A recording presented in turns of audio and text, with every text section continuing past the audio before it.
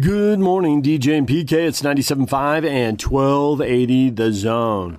The Utah Jazz do it again. Another win for the Jazz. Make it 20 out of 21. 9 in a row. 20 of the last 21 after they beat the Clippers. Down 5 at the half. They were struggling. Clippers came out. Really defended the three-point line. Had to start a smaller lineup because Kawhi Leonard and Paul George and Nicholas Batum were all out. The Clippers missing their 2 stars. And man, those guys came out and played hard without their stars and defended the three-point line, but eventually Jazz wore them down. A combination of offensive rebounds. Rudy had 5. He almost doubled up the Clippers on offensive rebounds. The second chances mattered. Getting out and running a little bit, which they didn't do in the first half. Hitting some three-pointers off broken plays. And they pull away and beat the Clippers. But eventually, down 5 at the half, they eventually led by more than 20 points. They win by 18. So we'll get the best of the post-game show coming up. And the Jazz will play the Clippers again Friday night. Mike Conley didn't play, so that's 6 games in a row he's missed now. And the Jazz are 6-0. As far as the college basketball, Utah State went up to Boise State. They were right there. They were down by a point with 5 minutes to go. The game was hanging in the balance, and the Broncos finished strong. They finished the game on a 15-6 run, and they get the win and take over first place in the Mountain West Conference. Those 2 teams will go at it again Friday night as well. Let you listen in now. Post-game comments from Craig Smith, the head coach of the Aggies. Coach, you talk about the little things and a little play here and there that can really change a game. And there were just these 1 or 2 little things. Shaver with the straightaway 3. The ball ripped out of Bairstow's hands that leads to a 3. Just those little things in a game where you got 2 really good, evenly matched teams can end up making the difference. So we told the guys, I thought we played really pretty well most of the game. Second half, we got scored on a high clip. I really regret not doing a few things differently from that respect. But, I thought we were really, we got that 4-point lead, and it was back and forth all night, obviously. And I thought that's what we told our guys after. They made some big plays late. Almost all of them were after that play where Sean, got that rebound, and we were up 3 at that time. And I don't know how much time was left, 6-7 minutes or maybe 5-6 minutes. And after that point, it was like such a big momentum play for them. And then Shaver makes that 3. They made some big ones where we didn't close out with a hand up, and just had some breakdowns, and they made us pay. And that's what good teams do. When you break down, they make you pay. I thought we were in a great rhythm offensively in terms of when Keita got the ball. Yeah. Obviously, we didn't shoot it very well, going 3 for 16 from the 3. I thought we forced a few. And then we just missed some clean looks too, and sometimes that happens. But obviously, Keita was a dominant force tonight. We called a lot of stuff to get him the ball because, A, he's really good, but we felt like we had the advantage down there without a question. So, it was a tough night, obviously, at the end of the day. They score 79 points on 71 possessions, which is 1.1 points a possession. We want to be under that. Most nights we are. And then that second half specifically, they score at 1.24 points of possession, and that's going to be hard to win when you allow a team to do that. So we were right at a point of possession. We win most of those games in that circumstance. But you got to give them credit. They're a very good team. They made us pay, and they made some big plays when it really mattered, in that last 4 minutes or so. Wooster not playing in this game, was that something you knew going into it, that he probably wouldn't go, or was that kind of a game-time decision? No, we knew, I guess, 2 days ago, Monday afternoon, I guess. You could say he's got a lower leg injury, and we'll see what happens. It's something that we're working on, and he's had this issue for a while, to be quite frank. But we haven't played for 14 days. He would not have played against Fresno that second game. So he's been out for a little bit here. Obviously, we've been trying to get him back with some things. And so we'll just see. And Raleigh's a tough. Raleigh's as tough as they come. So he's doing everything he can. to get that thing where he needs to get it, and hopefully he can get him back really, really soon. There's the head coach of the Aggies, Craig Smith, after the loss at Boise State. They'll try again Friday night. We'll take a break, come back with Tim Reynolds, who's written about the NBA for the Associated Press for years. AP's Tim Reynolds coming up on the Jazz next, and then the Jazz postgame show. Stay with us. Take the Zone with you wherever you go. Let's go.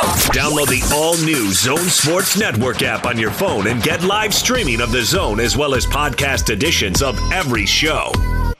From Salt Lake to Shanghai, Provo to Portugal, or Ogden to Oslo, wherever you go, we'll tag along. Let's go.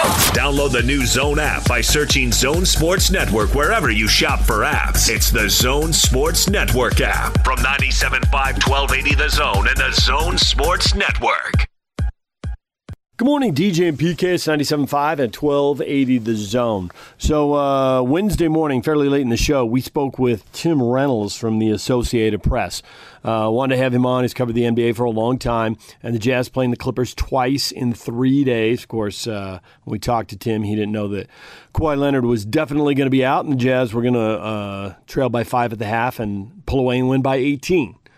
Now we do know that. But here's Tim with some of the bigger picture stuff on the NBA. Tim, good morning. Good morning, guys. How are you? Good. So we wanted to have you on as a guy who covers the NBA, assess the West and the Jazz and how things are going, because as you can imagine, there's a little bit of excitement around this team. I would think there's probably a little bit more than a little. Right.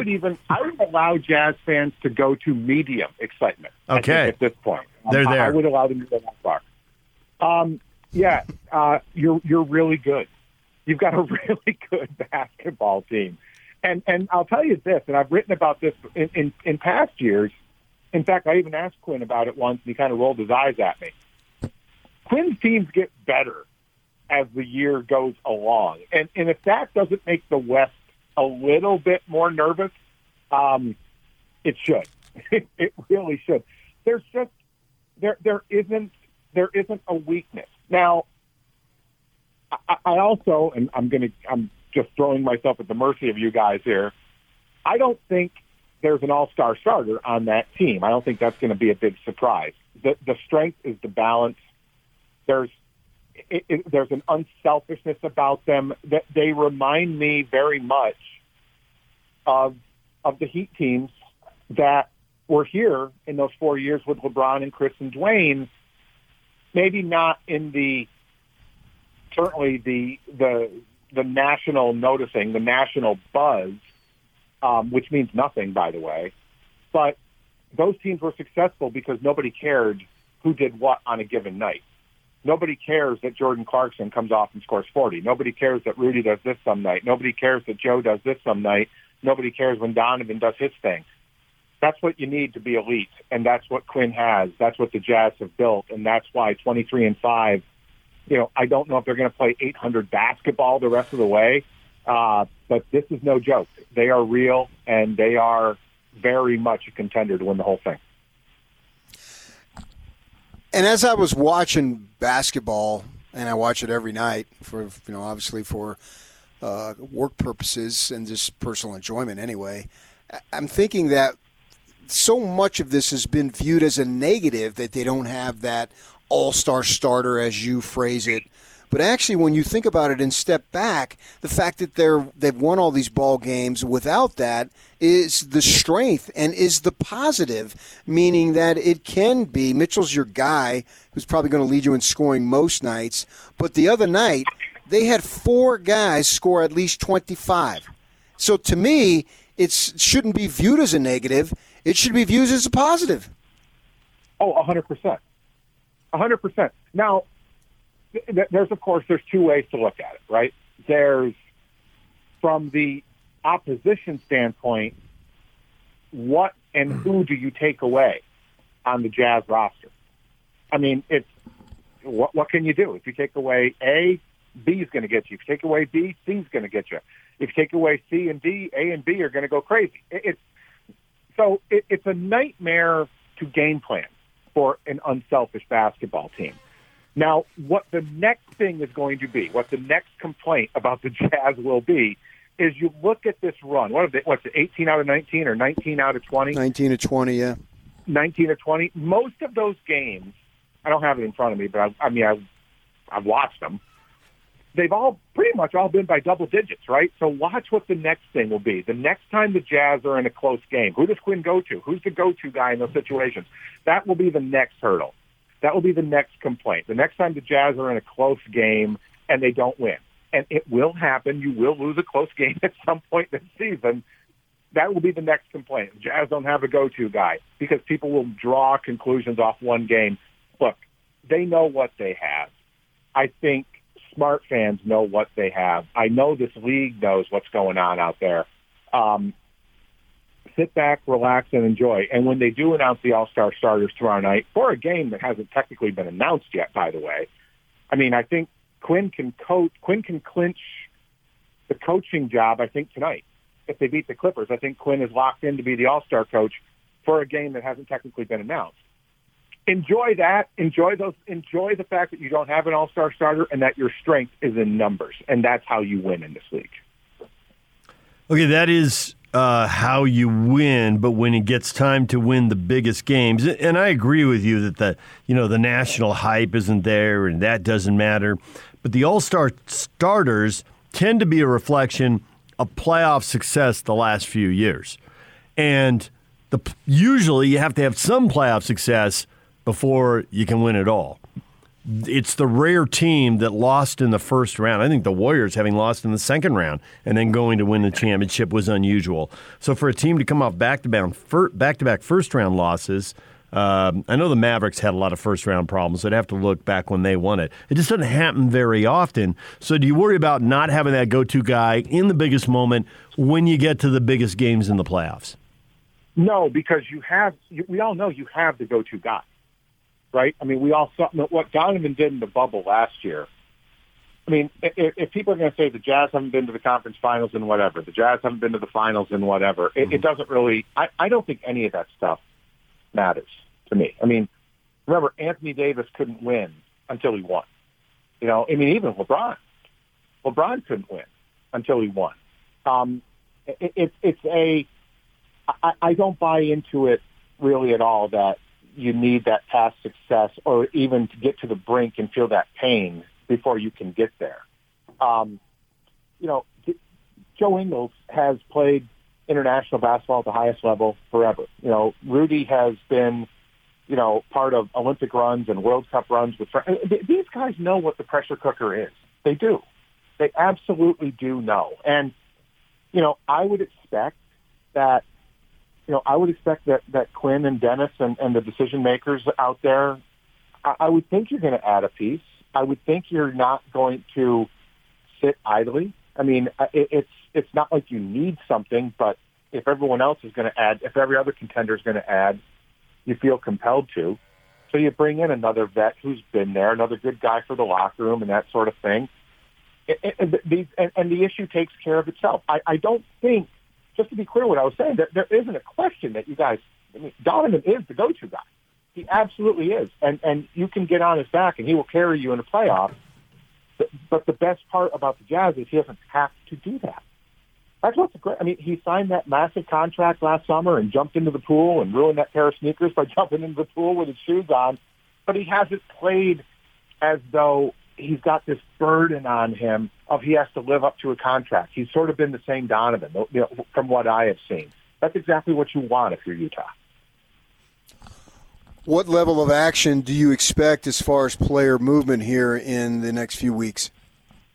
I'm kind of in the minority on this one. I think there will be some. I mean, you're already seeing, the rumor mills out there, and obviously, the Andre Drummond situation is public. The Blake Griffin situation is public. Someone will trade for Andre Drummond. He's a young, very good, big, and expiring. The Pistons will have to buy out Blake Griffin at some point because nobody's going to trade for that contract. And I do think in the right spot, Blake could be, if he's healthy, Blake could be a good fit off the bench in a lot of places. But I think broadly, I don't think there's going to be dozens and dozens and dozens of guys on the move.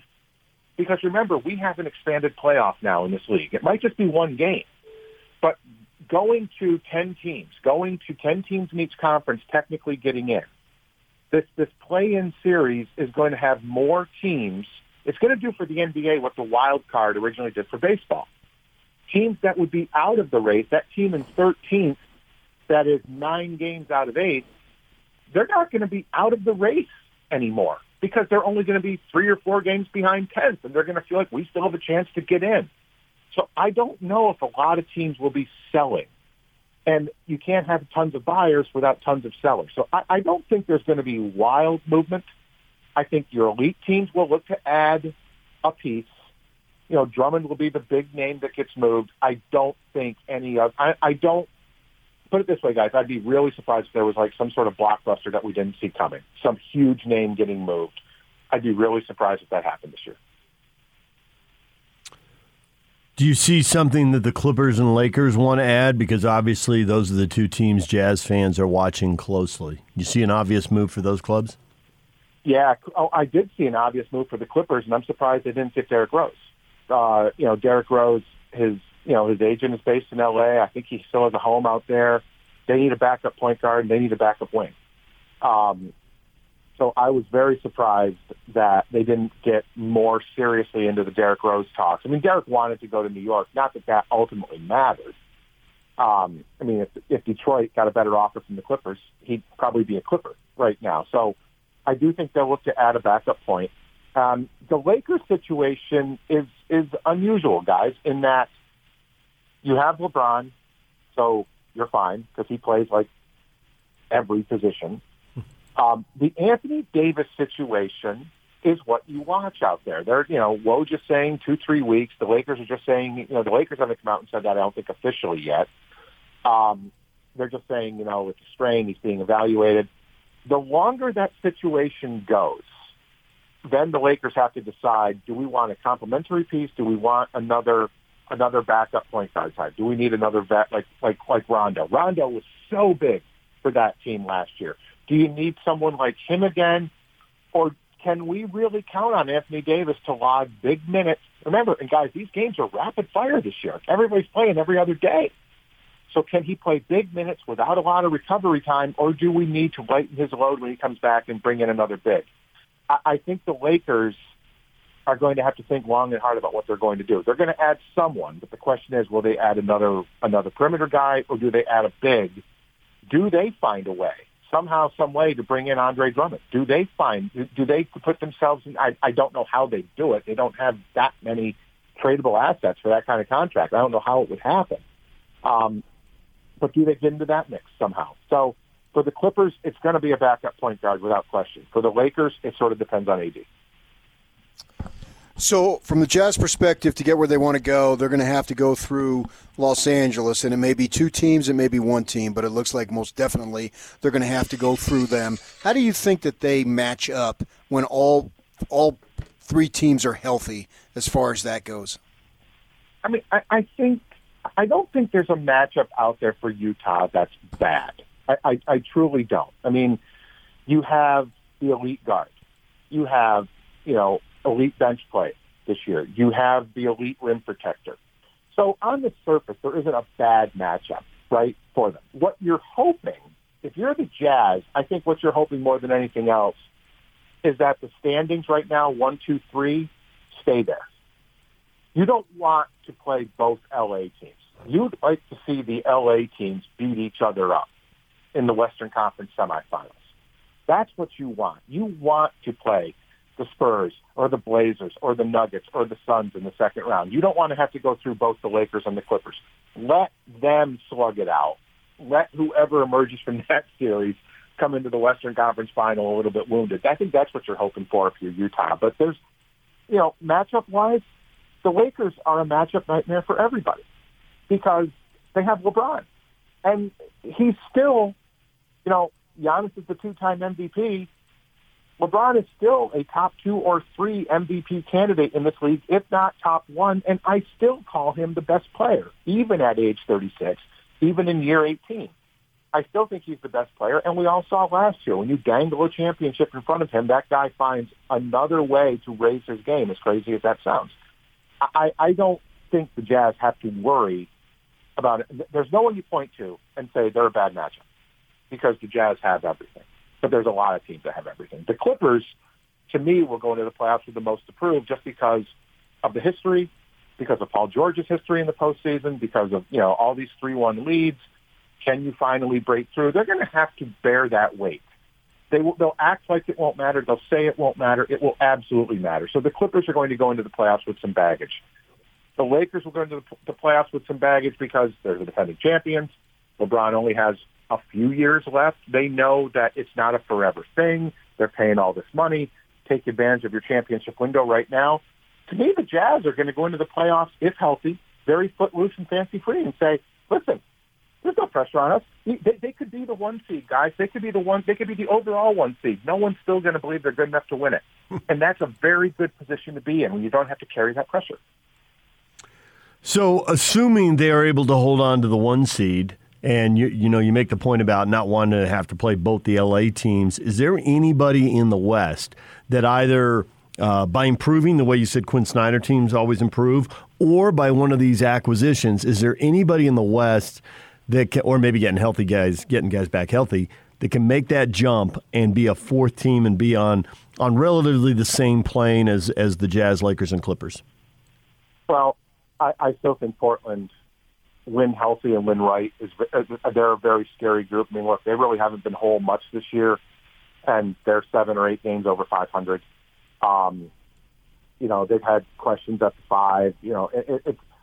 They're still there. And one of these years, Dame and CJ are going to become even a tougher out. They're a tough out now. I think they could be a team that gets very scary. Denver is going to figure it out. You see signs. Denver's playing better. Obviously, they're missing a bunch of guys right now. They have another guy who's elite. They have a guy who does everything. As Eric Spoelstra calls them, a Swiss Army knife, in Jokic. But the one team I point to and say, if they went out and made a big move, I'm telling you, Golden State, as much as people don't want to hear it, I think Steph's playing the best ball of his life right now. Steve Kerr has proven in the postseason. If the Warriors go out and add a piece, I don't know who it would be. There's a lot of teams in the West that can get really good. The West playoffs, look, there's not an easy matchup for anybody. There won't be. The West playoffs are going to be just hideous. They're going to be bloody. They are absolutely going to be bloody because there are a lot of good teams that could get really scary depending on how aggressive they want to get by adding the guys at the deadline. He's Tim Reynolds, writes for the Associated Press, covering the NBA. Tim, thanks for coming on. A million opinions, a lot of stuff to consider. We appreciate it. Thanks for having me on, guys. There's Tim Reynolds from the Associated Press. When we come back, the Best of the Jazz postgame show as the Jazz win again. You'll hear from Donovan Mitchell, Joe Ingles, Rudy Gobert, and Quinn Snyder next. Take the Zone with you wherever you go. Let's go. Download the all-new Zone Sports Network app on your phone and get live streaming of the Zone as well as podcast editions of every show. From Salt Lake to Shanghai, Provo to Portugal, or Ogden to Oslo, wherever you go, we'll tag along. Let's go. Download the new Zone app by searching Zone Sports Network wherever you shop for apps. It's the Zone Sports Network app from 97.5 1280 The Zone and the Zone Sports Network. Good morning, DJ and PK. It's 97.5 at 1280 The Zone. The Utah Jazz do it again. Another win, 9 in a row, 20 out of 21. Jake Scott here to wrap it up on the Best of the Jazz postgame show. Your Jazz recap here on DJ and PK on 97.5 and 1280 The Zone. Jake Scott with you. The Jazz have won 20 of their last 21 games. They've tied the best stretch in Utah Jazz basketball history, going back to the Jazz team in 1997. If they win against Clips again on Friday, they will obviously surpass that mark as the Jazz are playing great basketball. First half wasn't pretty, but the Jazz come out and put on a clinic in the second half, outscoring the Clippers 68-45 in half number 2 and end up winning going away, which I feel like a broken record. It feels like we're talking about that every morning in these recaps as the Jazz end up winning by 18 points, led by Donovan Mitchell's 24 points, 7 rebounds, 7 assists, and 4 steals. Rudy Gobert was a monster as well, 23 points, 20 rebounds for Big Rudy. Let's get you some post-game sound. Let's start things off with Jazz head coach Quinn Snyder. All right, we'll get started with Eric Walden, Salt Lake Tribune. Hey, Q. So even though you guys were struggling offensively in the first half, it seemed like Rudy's defense was really kind of keeping you, within shouting distance as it became apparent they were kind of maybe not afraid, but hesitant to challenge him. What can you say about the job that he did down low tonight, just in kind of keeping you guys within shouting range? Well, really, he's been, it's what he does. Tonight, that's something we've talked about, defending, even when we're not playing as well in the offensive end. And I thought the second half we started pushing the ball on some of the stops we got. And as you said, we can't take it for granted because he just impacts the game, impacts it in a lot of ways. And tonight you saw it on the defensive end as well. I shouldn't say as well. Tonight you saw it on both ends. Kristen Kenny, Jazz TV. Building off of that, Coach, can you just describe his mentality? I mean, we're talking about him tonight in the game and just noticing that he's always playing with an edge, like a chip on his shoulder. Well, I just think he's competitive. We had a lot of guys compete tonight. Rudy's not alone.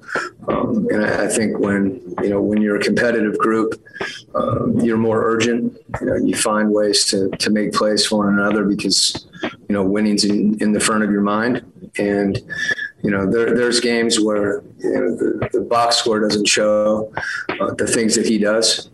Tonight it did. And as you said, he's not trying to prove anything. He's just playing and he's just competing. And, that's what we get from our whole group. And, he can lift you when he's doing that, particularly on the defensive end.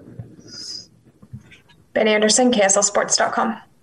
Quinn, out of my own ignorance, how similar is the way Joe plays now to the first time you saw him when he was in Europe, and how much has changed? Well, I think he's grown as a player. It's hard to compare. It's not hard to compare. I think back about, when he was battling, to get on the floor, he got on the floor defensively. And, that's something I think, it's hard to maintain consistency defensively, as you're playing 34, 35, 36 minutes. And there's been a real focus on his part. He can do it he's playing more minutes right now with Mike out, but I think he's really purposeful on the defensive end. His pick and roll game is something, that he's developed, the synergy that he has with our bigs, with Rudy and Fave. And I think, he's also really improved his finishing. And, when you get the threat of finishing and also dropping the ball off to the big, that opens other things up as well. So I think the fact that he started to play a lot of pick and roll over a few years, he's just gotten better at it. And he's finding more people and making better reads. And the other thing, he jokes about it. We joke about it a little bit now is he's not hesitated at any point on a shot and taking it in transition, taking it off the dribble. He's always been a great catch and shoot guy in the half court. And I think he's really, he's been more aggressive. He's taken that to heart, and as a result, I would say it adds another dimension to his game because it's there, but it sets up a lot of other things that he's doing. And, the way that we play is very different from the way that, they played in Barcelona when I first saw him. It was more of a half-court game. And I think the thing, I don't know how old he is right now. I know he's in his 30s, but he was an older player by, comparatively when he got to the league. And, his commitment to working on his game and improving, I think, is something that, we feel like you can continue to get better. There's no ceiling on anybody based on their age, and that's what he's done. David James, KUTV. Obviously, they had to start a different kind of lineup with the guys they're missing, but how much does that group's energy and the way they defended the three-point line early in the game give you guys a problem? And how much do you think you'll see teams try to copy that later on? Well, I think teams want to take away the three. They want to take away the rim. And they're one of the best defensive teams in the league. Obviously, without some of their guys, they're different the same way. Any team is different, but they compete regardless, and they're a really good team, and they play really good defense, and that's a credit to Ty and their whole team. They're shifted. They're disciplined with what they do, and they play really hard. So that combination is going to make you a good defensive team. And, we're always going to have to work to try to get the things that we want, and they make it hard. Last question, Andy Larson, Salt Tribune. Quinn, with that defense, did you guys struggled to break it down in the first half in half court? Second half, you guys got out in transition a little bit more, but even just on the half court possessions, you had more success. What was it that led to that success in half court specifically? Well, I think whether it's a make or a miss, pushing the ball and playing, with force, it's easier to do. I think, when you get stops, because there's more, possibilities there, guys run with more of an expectation that they may get the ball. I didn't think we did that on makes or misses in the first half. And as you said, I think they feed off each other. There's no reason that we shouldn't be running, particularly our wings and our bigs, to spacing on makes as well. But if you start a possession, with force and with precision in terms of your spacing, good things happen. You can usually carry that through. And we weren't running hard enough at the start of the game. And usually that means we're not spaced well. And if we're not spaced and we're not running, things are going to bog down. That's Jazz head coach Quinn Snyder. His team has now won 20 of their last 21 basketball games. They beat the Clips last night, 114-96. Of course, the Clippers did not have Paul George, Kawhi Leonard, or Nicholas Batum, but the Jazz win going away, even though they did not have Mike Conley. Let's get some player sound. Let's start things off with Donovan Mitchell. All right, we'll get started with Tony Jones, The Athletic. Can you talk about, just how Rudy impacted you guys on both ends tonight? He was the aggressor, man. I think just on the boards. The stats show one thing, but you look at the little things, sprinting down the floor, the tips that he had, the finishing through contact, dunking the ball. I think that's something that, really set the tone. It was similar to how he played in Bucks. When he dunked on Giannis, it kind of set the tone, and he did that from the jump. And I think that's the Rudy we need, every day. And he's been doing that, man. I think that's really what set the tone for us, being able to hit him in the pocket, whether it's making a play, finishing at the rim, finding guys for three, sprinting the screens. Him and Joe have a great connection. Myself and him, we're continuing to find ways. I missed him on the quick pass, but still being able to see those things and communicate that, I think, has been great. And you have 53 seconds before the TV turns off. But I think that's really been huge. I think tonight was just another one of those nights where he just dominated the glass. And I think that was huge for us. Kristen Kenny, Jazz TV. John, the Clippers defense made you guys work for your shots, especially in that first half. What stood out to you about their defense? They were just aggressive. When you got Pat Bev, who's first team, all defense, for myself, him stripping the ball early, picking up full court. Like, I think that really set the tone for them. They feed off of that. He feeds off of that. So just being able to be patient, take our time, and play through that. And you saw it, their teams have been, if you look at the early games, the season teams have done that, and we kind of didn't know how to react or how to do it. But I think now we're starting to get to a point where we're starting to figure out how to just play through the contact. I can still hear me. Okay. But yeah, play through contact, be able to make the right decisions. And I think it's just one of those things we haven't seen in a while, and, just kind of getting used to it and playing through it. But they did a really good job being physical, and we did a really good job of, finding ways to go around that and pushing the pace more, making them run back. I think was huge.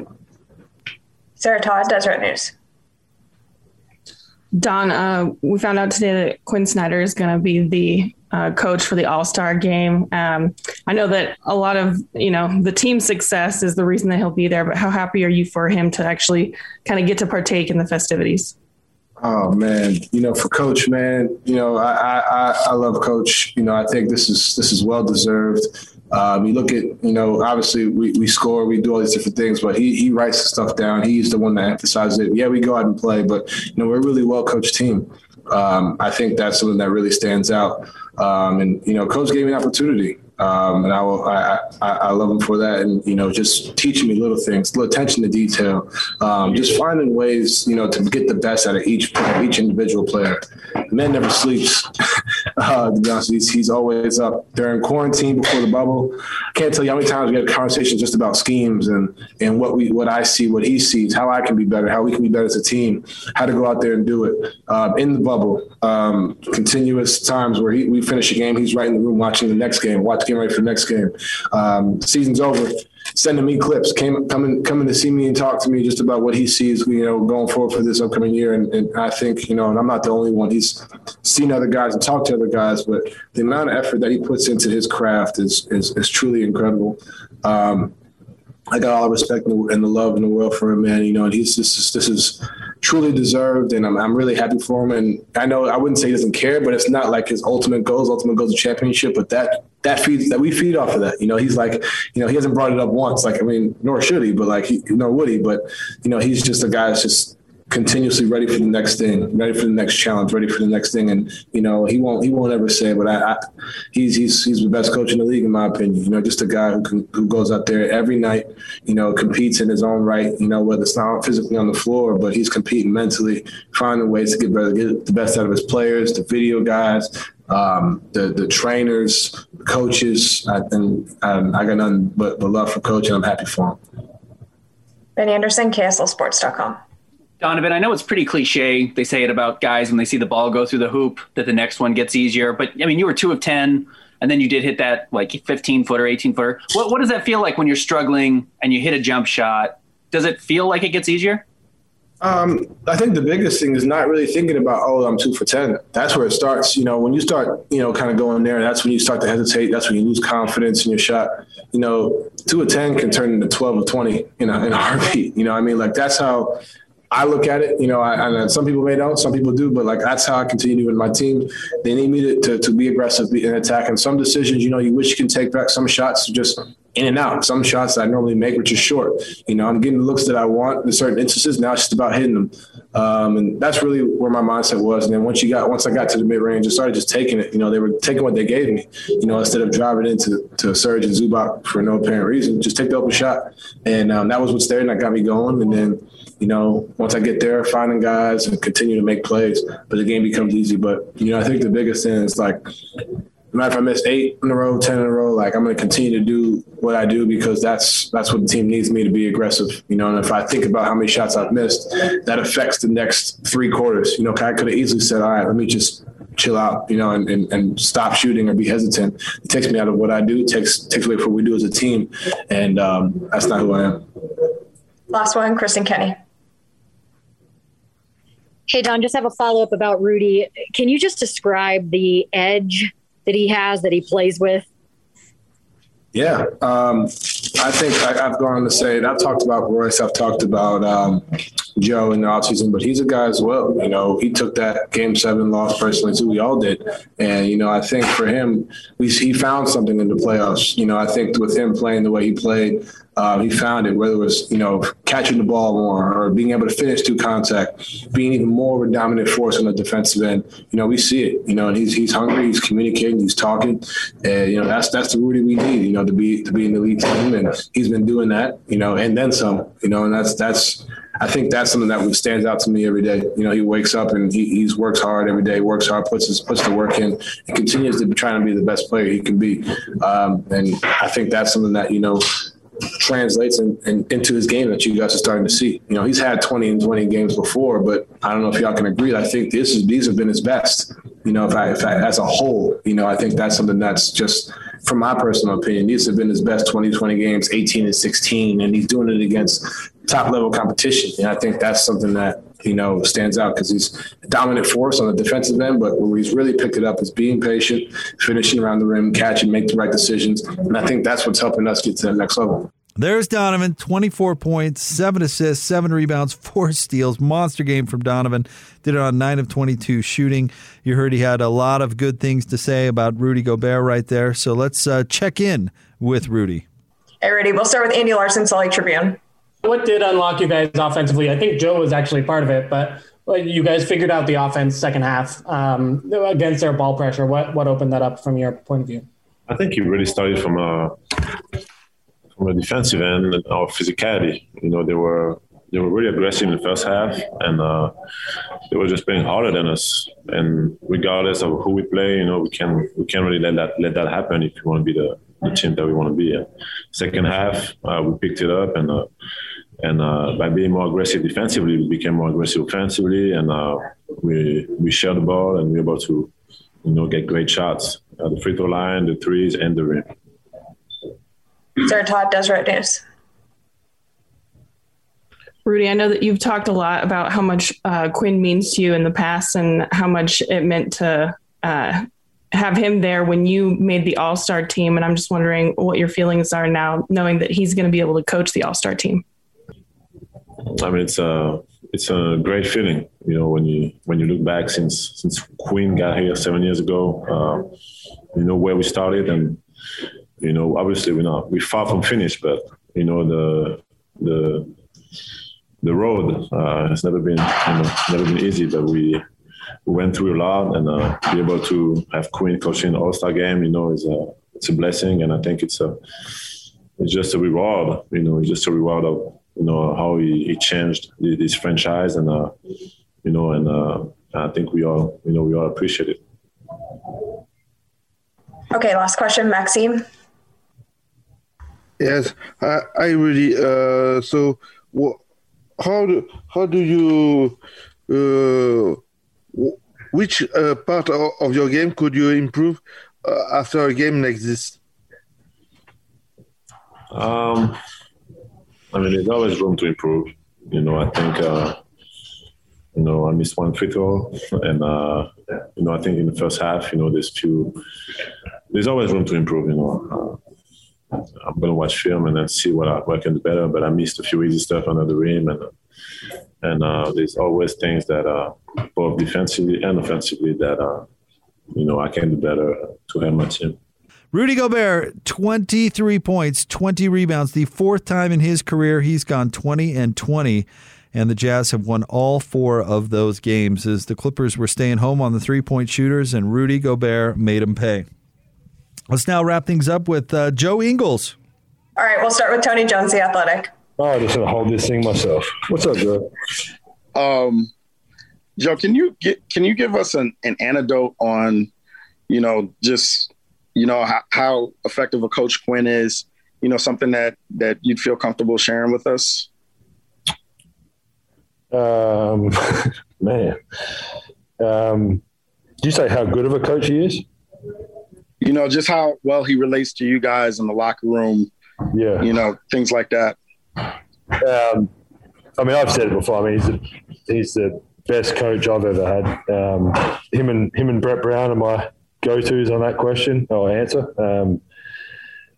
And I mean, it's different for everybody. I think your relationship with your coach. I think for me, obviously we're close, and that started. I mean, I met him when I was playing in Barcelona. Was the first time, and I mean, he's very relatable. I think he's a player's coach. I think he obviously he cares for each one and everyone that's been here over the 7 years. And I think that's one of the coolest parts, the best parts, is when you've got a coach that actually cares about you, not just as a player and how I can get left and how he's going to put me in the best position to do that, but to ask about your family, ask about your kids, ask about what's going on off the court.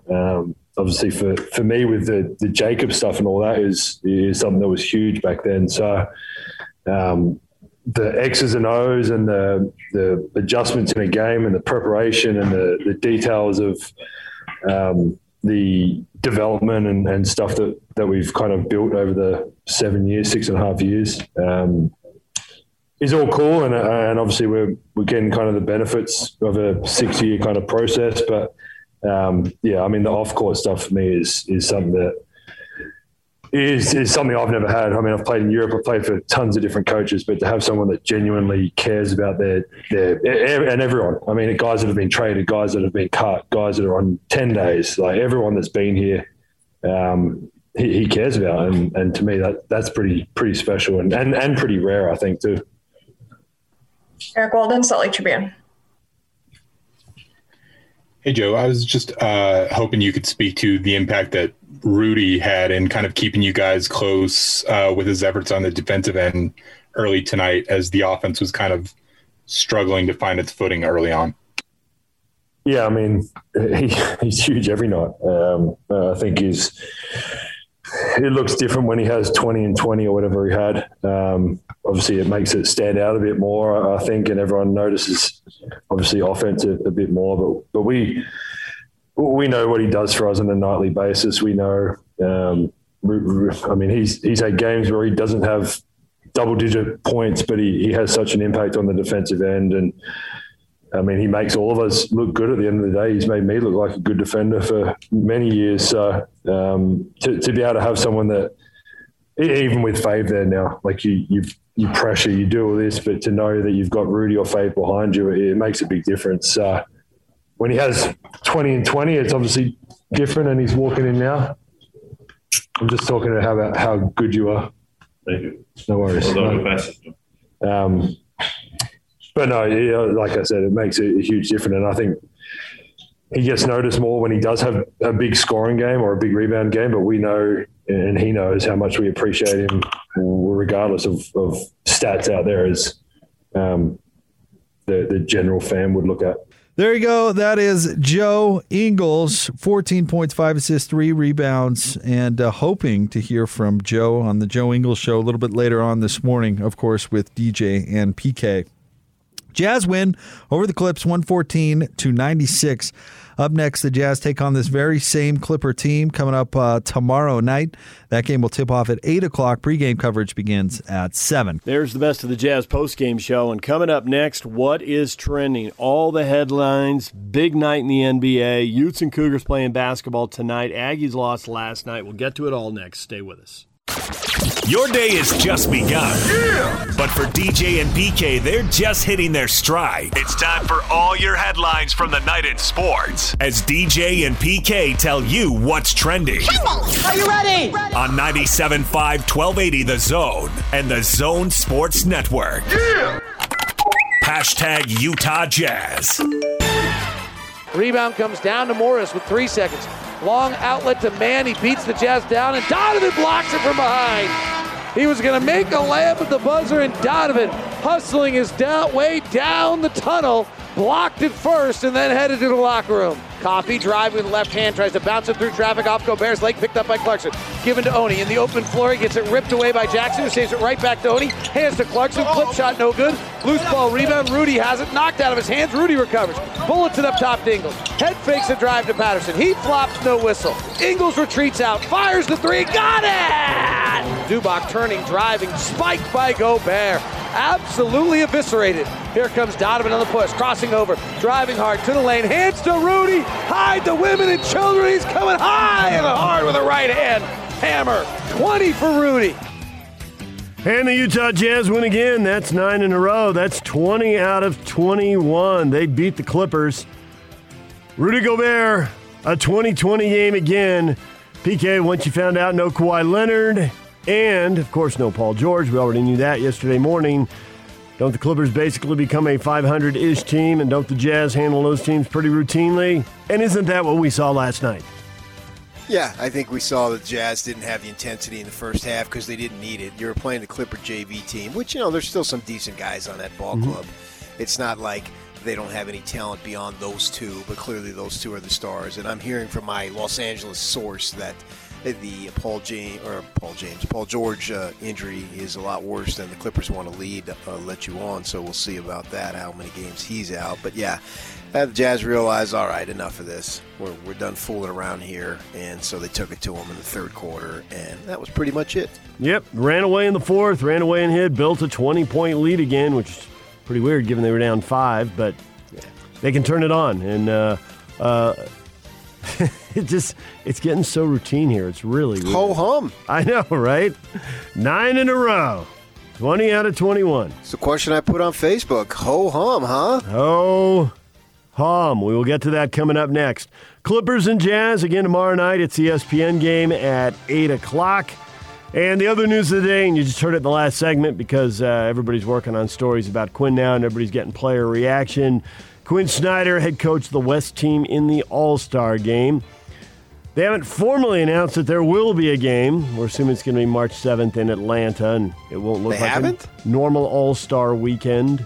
Everyone's talking about it, but the league hasn't announced it, but it leaked out, and nobody's denying it. It's the weirdest thing, but it's the weirdest Everyone's season. talking about you're like Draymond Green? Yes. Everyone is criticizing the players. Everyone is talking about the All-Star game. I haven't heard my wife mention it at all, not even once. Everyone except PK's wife is talking about it. Honey's talking about it? Now, my wife would have a better chance of talking about it than Honey. No, she actually asked me last night because it came up during the broadcast, and she was sitting there watching the game with me. Were you holding hands? No, we were not.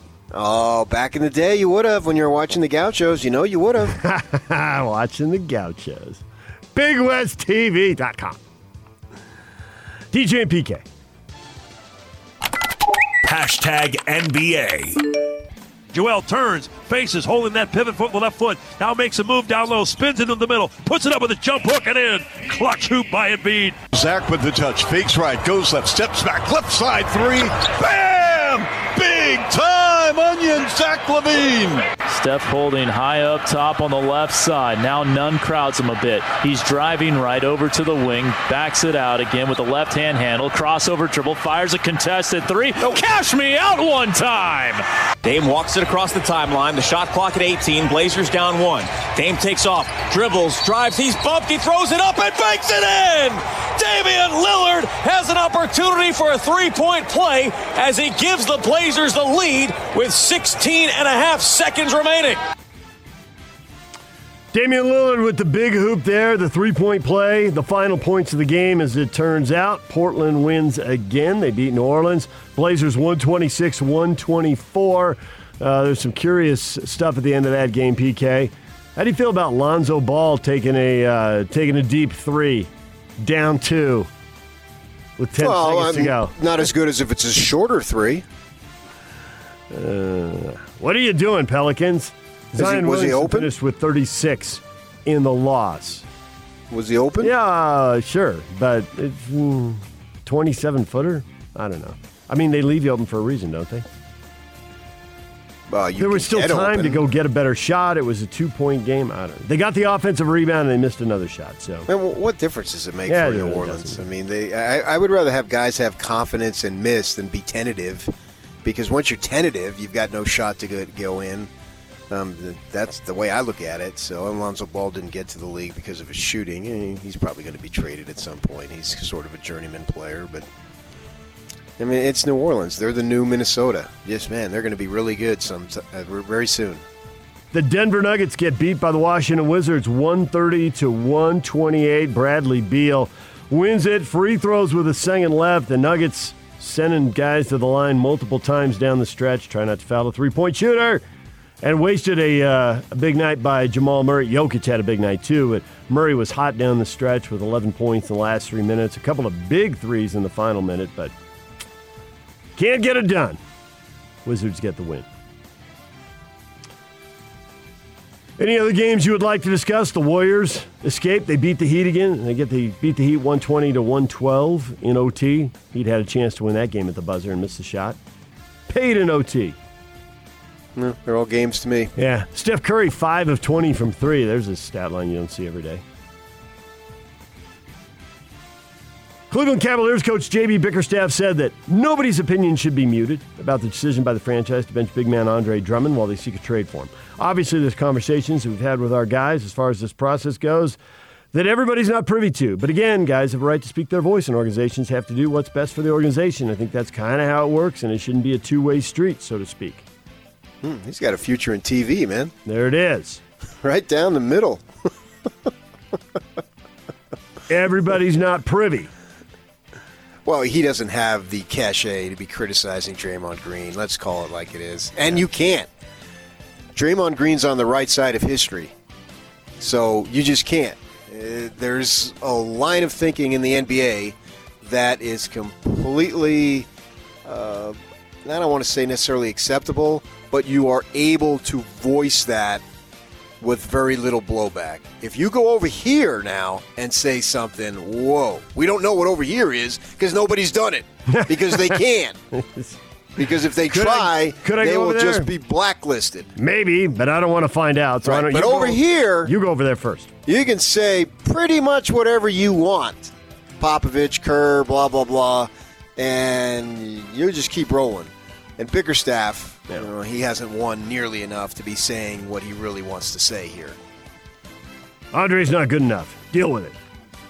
Well, I think it's more towards Draymond, like, shut the hell up. You don't know what you're talking about here. That's what I was thinking. Yeah, I mean, DJ's not going to say that. Come on.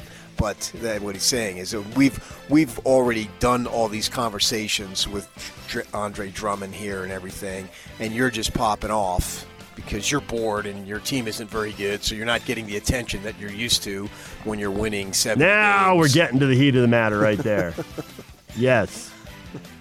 If his team was better and he was getting attention because of, the race with the Jazz for the 1 seed or whatever, would he be saying all this stuff? Or he'd be talking about how good the team is, the race, guys coming back and getting healthy, the young guys fitting in. Maybe not, but I got to say that Draymond makes me think when he speaks. And so I would encourage him to speak because he does make me think. But isn't a lot of what if we're going to get into what he's talking about, what he's complaining about, the reason people don't come down on it completely, even though people do get tired of Draymond going off. I think that's the biggest thing is like, Draymond's going off again. But it's like there's a fundamental imbalance between being an employee and being an employer. Now, that imbalance looks different in sports because players can be traded, and so that's kind of unique. You don't see accountants traded. You don't see teachers traded, but there's a fundamental imbalance between being an employer and an employee. I mean, there is, but I also think the average worker, U.S. dude, gal, looks at the salaries. Get turned off because of the amount of money. Yes. Yeah. And you can retire at 32 and never have to work again if you've handled your money correctly. I mean, we've read stories. And I have a friend of mine's brother played in the NBA. And, that's what he did. Mm-hmm. And so handle his money correctly, and you're good to go. And the teacher has to work 45 years. So I think there's that thing. And you don't want it to have to come down to money, but money's it comes down to everything all the time. And people look at it and they go, "Oh man, shut up! You're making." Andre Drummond, who's a decent player, my guess is he's making over $20 million a year. Yeah. All right, DJ and PK. Hashtag college basketball.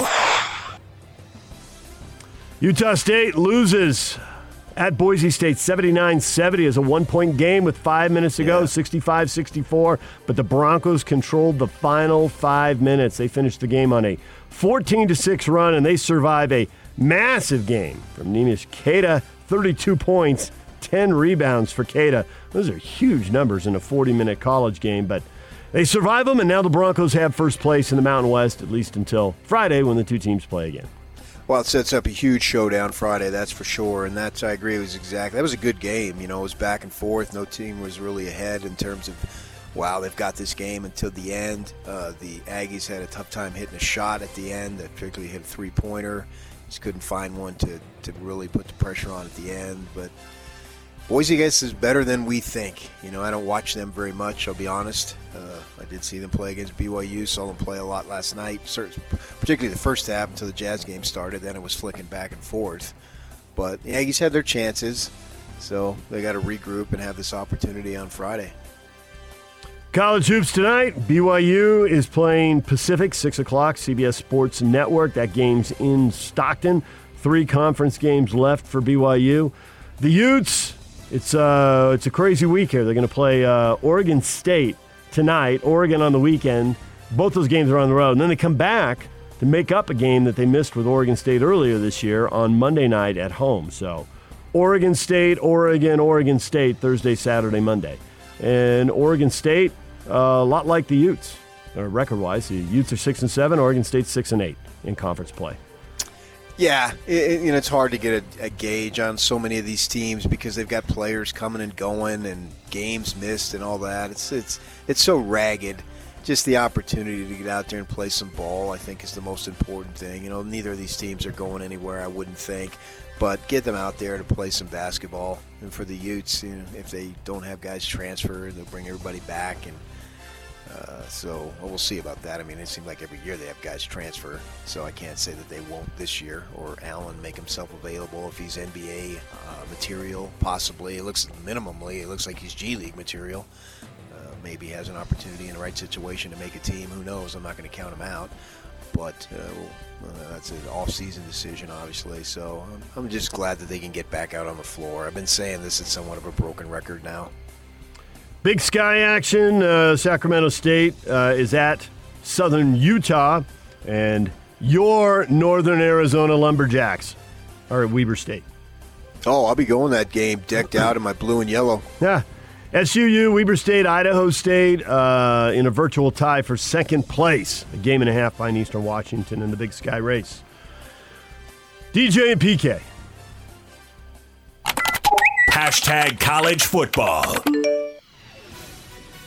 NCAA extended the recruiting dead period through May 31st.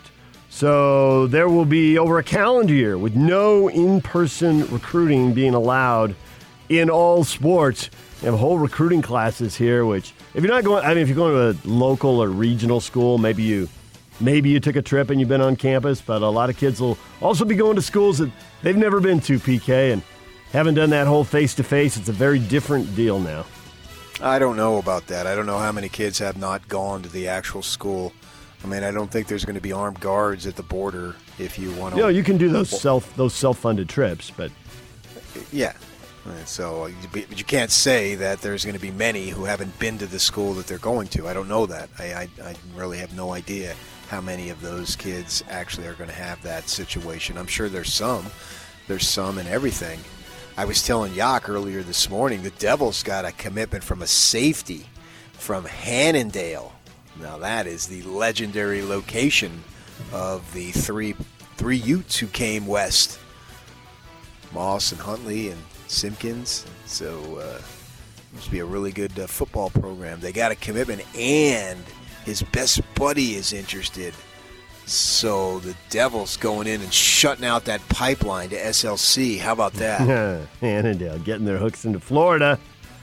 Well, you got to go somewhere because you ain't getting the local kids. The Nebraska-Illinois game, scheduled for August 28th in Dublin, Ireland, will not be played in the Emerald Isle this year due to the pandemic. They're going to play that in Champaign, Illinois. So, never mind not going to Ireland for the big crowd. That's too bad. Too bad for the kids because my guess is not a lot of them have been to Ireland. It's one of the places I need to go and walk the turf in which my grandfather walked. There's 2 countries over there in Europe. I got one who came from Italy and the other who came from Ireland. Both of their names are on the wall at the island there in New York, which is actually in New Jersey, the waters, if you go technically, Ellis Island there. So the game's the game, but an opportunity to get a free trip and to experience something that you haven't experienced, it's unfortunate that you can't get that opportunity. DJ and PK. Hashtag NFL. He reiterated that to us, that he wants to continue to play. And we told him, quite frankly, we have to look at this current situation. With Ben's current cap number, some adjustment will have to be made. And what will that adjustment be? You were just talking about how it's all about the money. Roethlisberger says he's willing to take a big cut Yeah. The $41 million, will he cut it in half? Will he cut it by a quarter, 3/4, 2/3? What's it going to be? And then I've read the whole line of thinking that Mason Rudolph is in the last year of his deal, and they want him to play for a year to figure out if they should keep him and he's the guy or not. He ain't it. They also got the other guy, Haskins, that they just signed. Yeah, Dwayne Haskins as well. By the way, coming out just this morning, literally minutes ago, the salary cap floor this year was supposed to be $175 million. The NFL just announced it would actually be $180 million, so an extra $5 million per team. Sweet. Mason Rudolph, I don't know. I mean, he's been around for a long time. Is he another Tannehill? You get an opportunity and you look good, but Yock's obviously Yock says no. Yock strikes down his career. I know Mason Rudolph is. I just saw he's dating some tennis player who's on the tour, so good for him. I think that Roethlisberger will probably come to some type of agreement because it seems like, man, he really is Mr. Pittsburgh. When you think of Pittsburgh quarterbacks, you're going to think of Bradshaw and Roethlisberger. Am I missing anybody? Neil O'Donnell. Cordell Stewart, come on. Okay, Mark Malone. I mean, there's obviously been guys. There's been guys who've played quarterback. Those Super Bowl victories set those two guys aside. But Roethlisberger has been an institution. Yeah. In Pittsburgh. It's amazing. Good for him. Yep. So I would think that he would just as soon finish it out there. I mean, you look at Pittsburgh and you look at their coaches. In our lifetime, right, they just had 3 coaches. And then basically in our lifetime they've had 2 quarterbacks. That's exaggerating a little bit, but Roethlisberger has been there for so long. 2004 he got the gig. And now here we sit in 2021 debating whether he's going to get another year or not. That's just incredible. Former NFL wide receiver Vincent Jackson may have been suffering from chronic alcoholism and concussions at the time of his death earlier this week at the age of 38, according to his family. He knew something was up. It was pretty unusual the way everything was described there, and, is that what it is? And the family clearly thinks it is. So, it seems like in the NFL, I don't know what the duration would be, few years, couple years, there's a story that surfaces like this. Yep, you're right.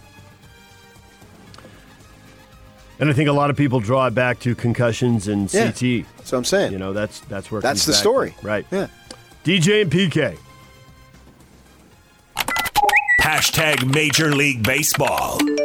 The pitch to Tatis is swung on and hit out to deep right field. It is up and out, a grand slam for Fernando Tatis Jr. The pitch is in the air deep towards right field. Fowler going back onto the warning track, looking up, gonna go! He did it again!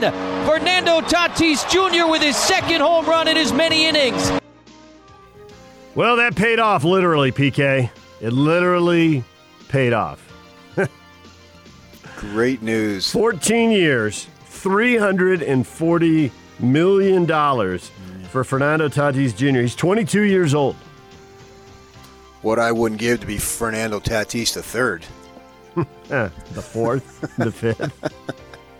This is incredible. Not so much the annual, because the annual comes out to about 24-ish, somewhere there, give or take a little bit. So the annual salary, there's guys making more than that. But the 14-year deal is like, oh my goodness, man, this is unheard of. But for the Padres to do this, and then I believe I'd have to look at the contract, but in baseball, these things are guaranteed. Yeah. And he is a phenomenal player. I go back to that time, what was it, 2-3 years ago, I saw him in spring training, and he scored from first on a single, and he wasn't running. It wasn't like he was stealing. It's the flair that he plays with, the talent that he has. It's just absolutely amazing. He's not homegrown because I think he was involved in a White Sox deal with James Shields, but his dad played in the bigs, as we know, and so he has extensive experience in the U.S., which means his English is excellent. So he can be basically what Ortiz and Pedro were to Boston.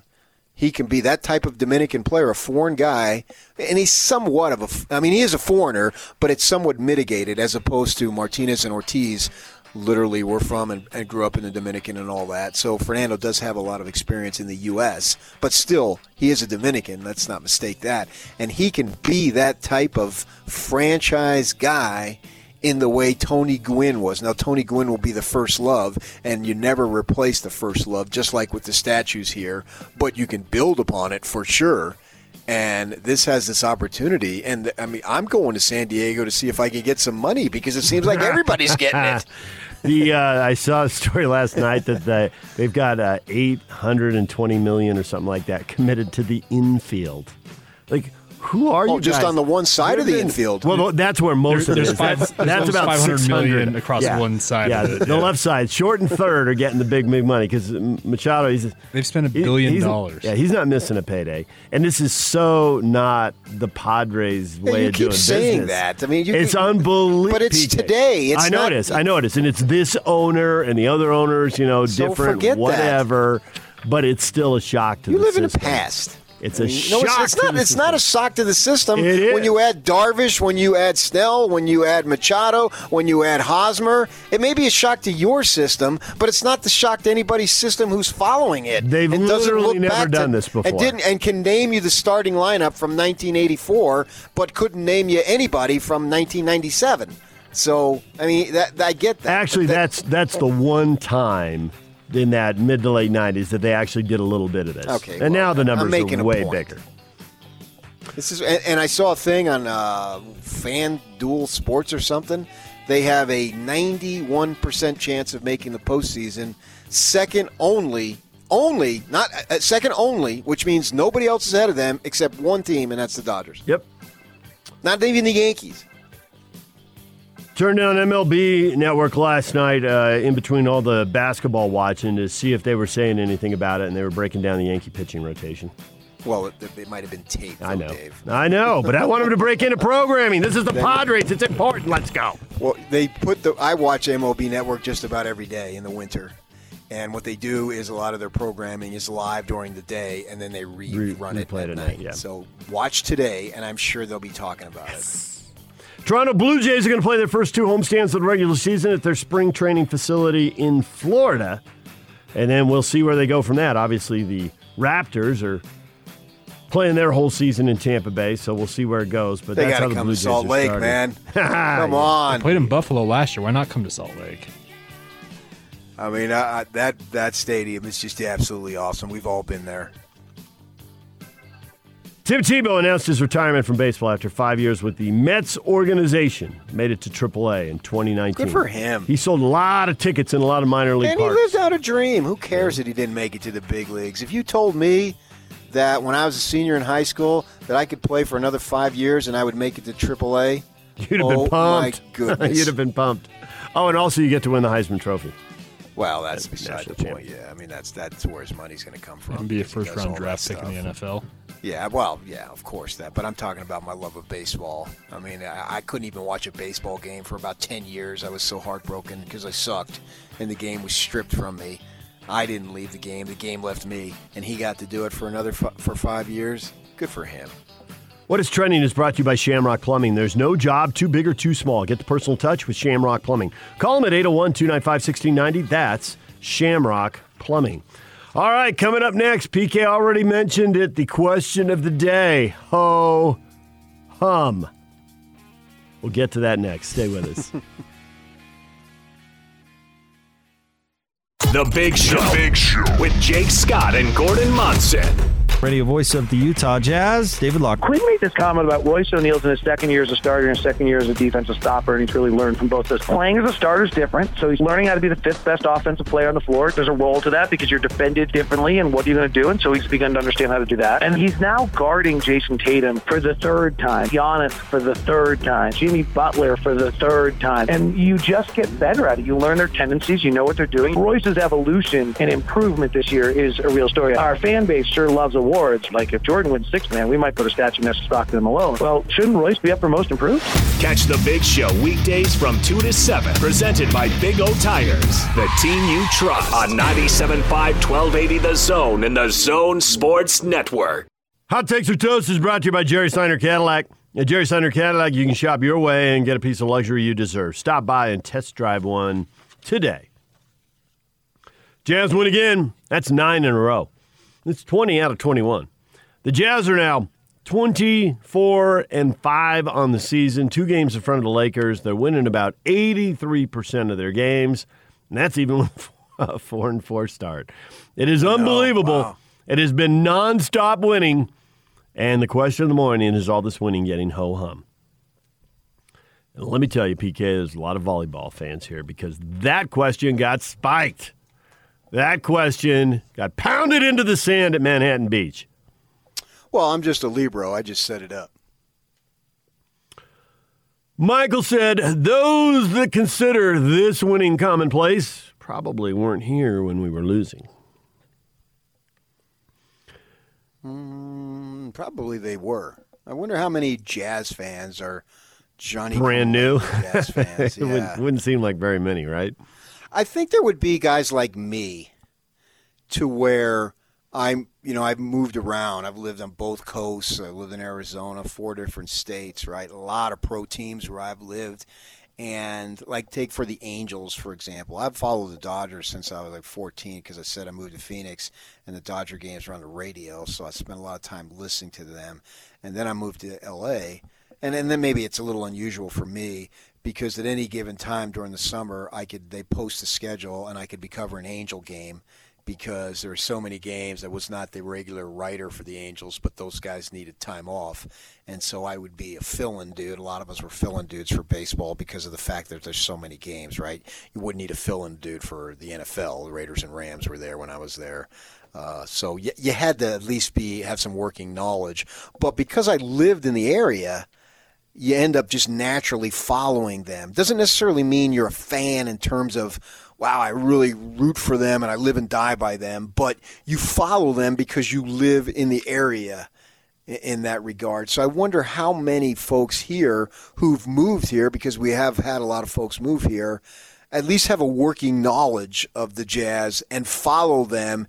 And so from that perspective, you can be considered a fan. Because there's different levels of fandom. You don't have to be black and white. You know what I mean? You can be some sort of great. Well, I follow it, and I like to see them win. It's fun and all. But I don't really live and die by it like the true hardcore fan who grew up here does. Well, we hear Ryan Smith talking about the tech companies, all the hiring they're doing and bringing people in. So there are people who've moved here in the last year, and you're a sports 2 or 3. fan. And there hasn't been a lot of losing in the last 4 years. It's been a playoff team. So you have some working knowledge. But a lot of those people who move in, though, it's like they come with their – and man, when you live in the Sun Belt, and I haven't lived in Florida, but I assume it's the same way there, certainly in San Diego and Phoenix – there are so many people who move there, and they keep their fandom with wherever they come from, And so it's but at the same time, like my sister's kids, there's so many people who move there, and then their kids there. Yeah, right. Yeah, you get to the second generation, it's different. I think that deal. flushes out. You go to the Valley, and there's plenty of Cardinal fans and whatnot because they have their parents move there, but they didn't. They that's all they know. And so they don't have that moving around. So I think that you say that, but I think that's somewhat of an ancient story in that there's so many who have now been there for so long and had kids and even grandkids that's what they do. Here, not as much, but in those other places, definitely. And Ryan Smith talks about it, and he's on Twitter about the growth and the tech companies coming here and all that, and that's proven out to be true. He tweeted out something yesterday or the day before about the best, working economies, I guess. I'd have to go back, and Provo was number 2, if not number 1. Provo was number Salt Lake 1. and Ogden were in there. Provo, how about that? All you people who crack on Utah County, you owe us an apology. You owe us an apology, Senator. You owe me an apology. There's a Godfather line for everything. You owe me an apology, Senator. Yeah. You make fun of that place, and that place is booming. So I would think that if you're a sports fan, you come into town and you at least have some working knowledge of what's going on. And maybe over time, the Jazz sort of bring you in to a degree. They're a story, man, and it's a great story. Who doesn't like the underdog story? Now, I don't happen to think these guys are underdogs, but the market has a rep of the underdog, which, as you know, Dennis Lindsay and we have been on a mission now for several years, and we're conquering that. We're chipping away, and now it's not chipping away. We're taking huge boulders and knocking it down to where that is just becoming obsolete. I guarantee you that if they make a trade or some form of acquisition here at the trade deadline, whoever it is, and they say, you go live in Utah, there's just no way they're going to be pumping their fists and saying, I get to go live in Utah, because the Jazz have everything that they need. They got this young, hip owner. Come on, man. What more do you want? So those days are gone. But yet, it's still the perception of this place that's out in the middle of nowhere and all that stuff, and to a degree it is. But they're not out here to be doing anything but basically living your life and playing winning basketball and getting paid a whole heck of a lot of money to do it. Who wouldn't like that? Jazz fans are fully embracing this. David says Portland's 5.5 games back, and Denver's 8.5 games back. Heck, it's been a lot of fun. PK. Why did he go to those two teams? I don't know. He doesn't explain it. Maybe he's got friends or relatives who root for them. Portland isn't a team the Jazz have seen in the playoffs in a long time. Now, there are teams the Jazz what up with chased. I mean, Denver, I get, because they just beat them in the playoffs last year, but...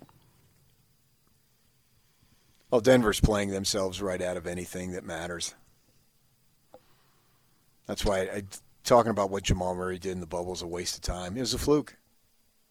I was watching, what was it, one of the talk shows yesterday, and Kendrick Perkins, who just cracks me up the way he delivers his stuff, was saying that Murray has been a massive disappointment. 19 points a game isn't nearly enough. He needs to be in the 25, 26 range. And he couldn't back up. Good for him. He had the performance back there when the shooting back around and everything, nothing changed and whatnot. But he obviously hasn't come close to matching it. I don't want to say he's a fluke because he's still a pretty good player, but he's not the player at that level. That was a fluke. Even when he gave him one game of it last night, they messed it up. And it's only one game. And their team is just not as good. That's the bottom line. You gotta underline that. I mean, I'm not going to just crack on Murray here completely. The reason why he needs to be at 26 to go Perkins' line is because the team isn't as good. If the team was better, then maybe he wouldn't need to go for 26 a game, and his 19-20 a game would be good enough. But because the team isn't as good, he's got to increase it, and he's not capable of doing that consistently. So it looks like he's underperforming when really he overperformed, and this is his level of performance, but now it doesn't look as good because the surrounding cast isn't as good. That's some freaking deep analysis right there that you're not getting any freaking where else. No deep analysis this question, man. Ben says they may never lose again. This is fun. It is fun. Bobby, loving every minute of it. Sing it, PK. Loving every minute of it. Loving every minute. Well, I said on Sunday that was the question we need to ask. Will this team lose again? And you scoffed at me. I remember. I do scoff. You scoffed it. Yeah. I do scoff. I continue to scoff. I have scoffed in the past, I scoff in the present, and I will scoff in the future. There will be much scoffing when the question is, will they ever lose again? That's consistency. Jamal Murray doesn't have the consistency of the bubble, but in terms of scoffage, you have the consistency. Yesterday, today, and tomorrow. That's consistency. I can't argue with that. I disagree with you, and I don't think you should scoff, but at least you're consistent in your scoffability. Russell questions the question. Why would you say that? Jazz winning never gets ho-hum. Well, I think it gets taken for granted to an extent. Like, when they lose, we're going to be shocked, which means you took winning for granted. If they lose tomorrow, we're going to be shocked. And that means you're taking winning for granted. So I scoff at questioning the question. I don't mind helping the helper, but in this situation, I don't think you should question the question. Help the helper. Pick the picker. Do not question the question. Hope coming with massive amounts of sarcasm. Is all this winning getting ho-hum? Yeah, Hope says. I totally wish we'd suck. Who's with me? Well, is this Hope a female? I'll have to click on this. I'm going to guess so, but I can't tell right away. The pictures of a kid and a golf course. So prone to extreme emotions, isn't Hope? I mean, do you have to go between winning every game and sucking? Like Portland, for instance. Portland has not only treaded water, they've done better than that with their injuries. So Portland's winning. 18-10, that's a good record. Right? But they're not winning to the Jazz level, but they're certainly not sucking. And I'm thinking in Portland, they're thinking, wow, we get our guys back, man. We can really make a run, and we can make some noise in the playoffs. And they should be thinking that. I would encourage them to think that. Why wouldn't they? Won 6 in a row and 8 out of 9. That's very impressive. It's a good stretch. Especially, you've been so guard-oriented, and one of your sharpshooters has been out for a good while. But Damian Lillard's getting it done. Yeah, and they moved Trent Jr. in there, and he's been playing well. From what I haven't watched him a lot. I'm just looking at box scores. Yeah, just looking at last night's box score, though, was, I think, 24. Right. Yeah, and maybe they've developed something there. But good for them. That's a good ball club that is winning a fair amount. But it's not winning to the level of the Jazz. That's the beauty of having the best record in the NBA. Well, nobody's winning to that level. Yeah, but, you can have the best record, but it's not to this level be winning, though. Absolutely true. They're beyond just having the best record in the league. They're winning 83% of their games.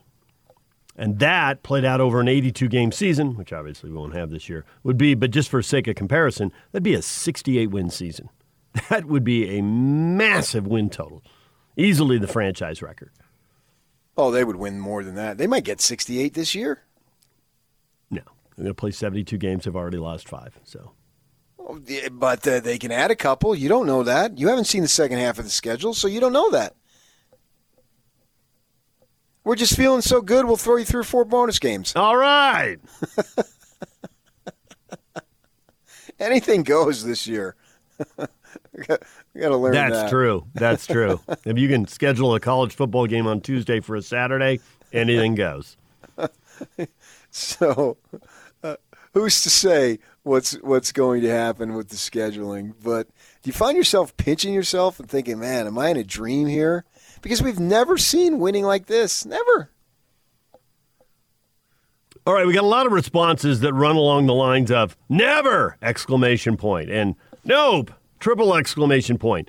But there is one outlier, and there is one person considering something that I know some of you have considered, even if you haven't spoken it aloud. And we will get to that next. Stay with us. Now let's get this party started. This is Hans Olsen and Scotty G on the Zone Sports Network.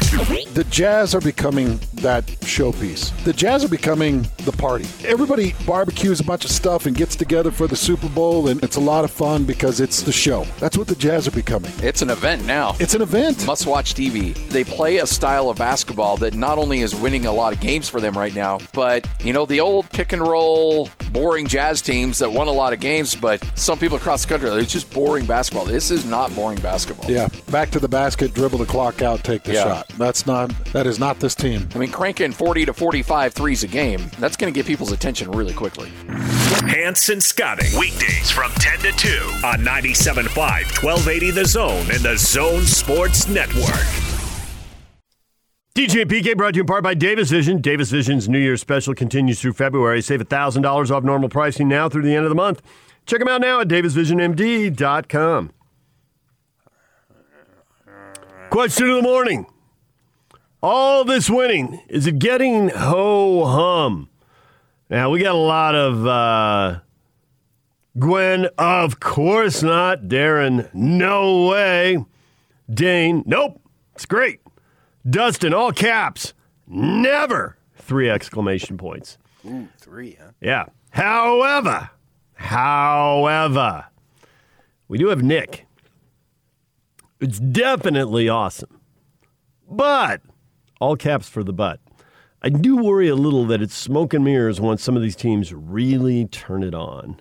And then he says, parentheses, Denver 2019. Well, what do we got Denver in 2019? What does that mean? That they're like the Nuggets, or did the Nuggets turn it on in 2019? Where are we going with that? So Denver in 2019 had the 2 7-game series. You go back to 2019, Portland, they won in the first round in the 7-gamer, and then Portland knocked them out in the 7-gamer. Okay. And so they had the second best record in the West, but they didn't get to the conference final. And Portland turned it on and won a dramatic series. Yeah, but there, they had a bunch of youngsters. This team doesn't have a bunch of youngsters.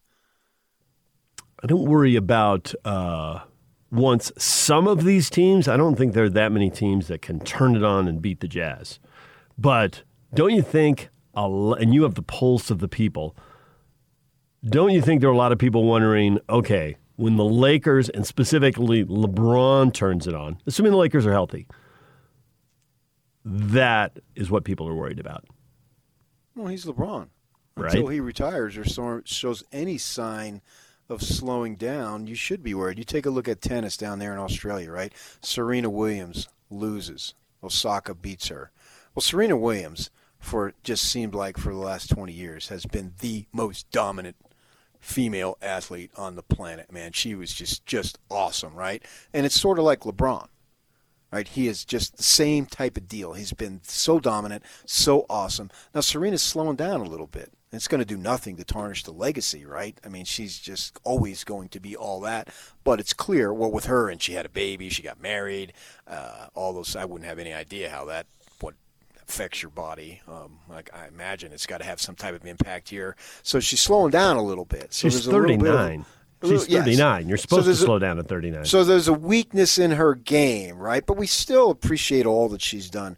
Well, LeBron, he hasn't gotten to that point yet, and to where we can really notice a flaw, a crack, that type of thing. So until we do that and see that, or until he does that, then of course you're going to be nervous about going up against him. Now, maybe it's going to show at some point, right? Or unless he gets out before it does show, but it doesn't seem like that's what he wants to do, and more power to him.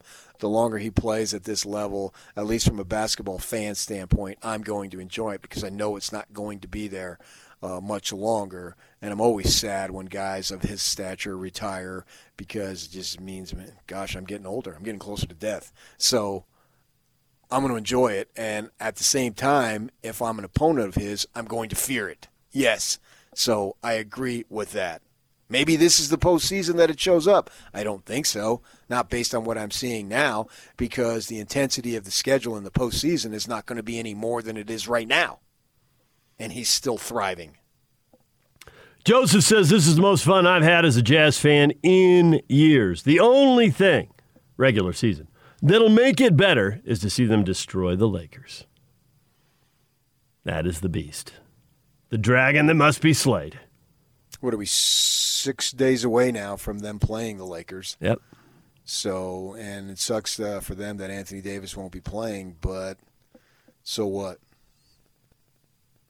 Just the game's going to count, and LeBron's going to be on the floor, hopefully. And that game's here in SLC, right?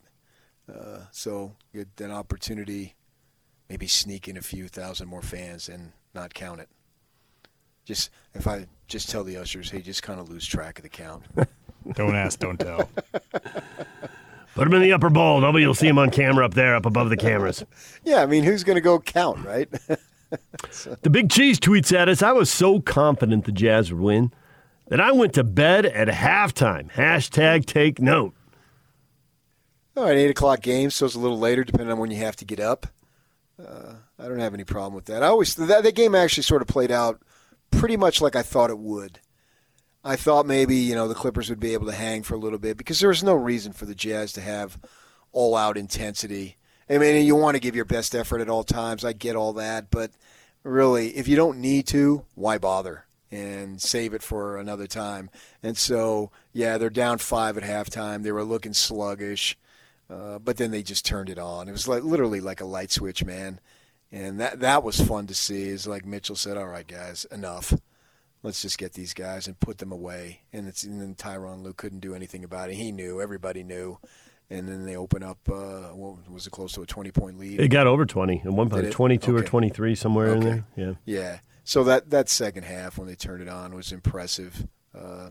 Joe continues to do what he does. Rudy was dominant. There's no doubt about it. He was dominant. He's an absolute superstar. You got to watch him, as we said 1,000 times, every night. But it seemed like I like his offensive attitude. I think that, and I have a hard time remembering stuff and going back to last week, and because the games all run together. But the thing that I liked about Rudy was his body language in terms of just he didn't look as awkward going to the basket on some of the throws that he was getting, and he was looking to shoot more. And I say, have at it, man. And then when he has the dunks, he's violently dunking the ball. And I think that matters.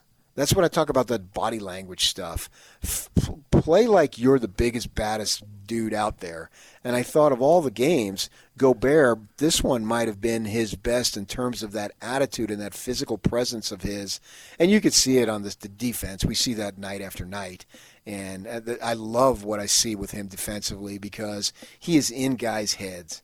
I don't know that I've ever seen somebody be in their head, like be in the opposing offense's heads the way Gobert is, because you can just see them thinking, oh, no, crap, here's Gobert. I've got to arch this thing up practically to the top of the glass and hope it falls back in or something, because they change their shots, so they're beaten before they even shoot the ball, and that's cool to see. But on the offensive end, I thought that was somewhat of a different Gobert against the Clippers. Maybe I'm wrong, but that's what I saw. The one that impressed me the most was a fast break. I think it was in the second quarter. They were going right to left, and whoever went down, it was contested, and they missed it in transition, and the guy who was flying down court to clean it up was Rudy, and he got one of those violent dunks, and I'm totally with you on that. I think that energizes the teammates, it energizes the bench. There's just something about it. I mean, he's over 7 feet tall. He ought to be able to dunk it. But just rising up and being the biggest, baddest dude, like there is literally nothing the little people can do. Good luck with that. Yeah, we saw that with Shaq. He used to do that. Rudy doesn't have the girth of Shaq, obviously. But, he has the height anyway, and maybe he doesn't have the strength. I don't know that. I don't know how strong Shaq could be, if anybody could be stronger than that. But I like the violent nature in which he's landing and then putting the ball up. And his free throw shooting was excellent. Nice soft touch. If it doesn't swish, get a friendly roll off the rim. So that was impressive too. I thought all in all, that might have been his best game of his season. DJ PK, it's 97.5 at 1280 The Zone. Craig Bolerjack's coming up at 8:30. The Joe Ingles Show at 9:30, right here on 97.5 and 1280 The Zone. DJ and PK brought to you in part by The Warehouse. Join the big show Friday from 2 to 6 at The Warehouse at 86 West University Parkway in Orem. Price is so low, it'll blow your mind. Boom! Oh, I was going to go fill in. Go ahead. Let's hear it. Boom! I'm glad I did it. All right. Got a question up here that has been up for a couple days now and has gotten some reaction here. We didn't get to it right when he said it, but it still rings true. I mean, I guess it doesn't ring true to everybody, but it still carries some weight. How's that? Magic Johnson says the Jazz, quote, have everything you need to get to the NBA Finals, close quote. How's that for an endorsement? Well, it's a mixed bag. How about that? I mean, on the surface, it's great. Magic is basically saying you have a really good team. Okay, that's good. Magic's 5-time champion. Magic's an NBA MVP. He's a Hall of Famer. He and Larry Bird saved the league in the 80s when it was floundering in the 70s. It took off in the 80s thanks to these guys. So on the surface, that's awesome. Great. Magic is a winner. Winning recognizes winning. Take it. Take it and run with it. Now, maybe I'm just, I'm not there when he says it. I don't know the overall tone of the conversation and everything. Everything you need to get to the NBA Finals. Well, for starters, Jazz fans don't want to go to the NBA Finals. They want to win in the NBA Finals. I mean, obviously you have to go there to win it, so yes, they want to go, but everything, if Magic said everything you need to win a championship, I mean, is it just me? Because I'm pretty sure it's not. Are you looking at the East this year thinking whoever comes out of the West is going to beat whoever comes out of the East? Everything's got to be equal. Guys have to be healthy and all that, and injuries can take a team down. We saw that happen to the Warriors a couple of years ago when Durant and Klay Thompson both went down deep in the series. So, PK, should I parse the words or should I just go with the sentiment? Winning recognizes winning. Embrace it. Because big picture, that's what it is. Hey, Magic Johnson. Right. But have everything you need to get to the NBA Finals? Yes.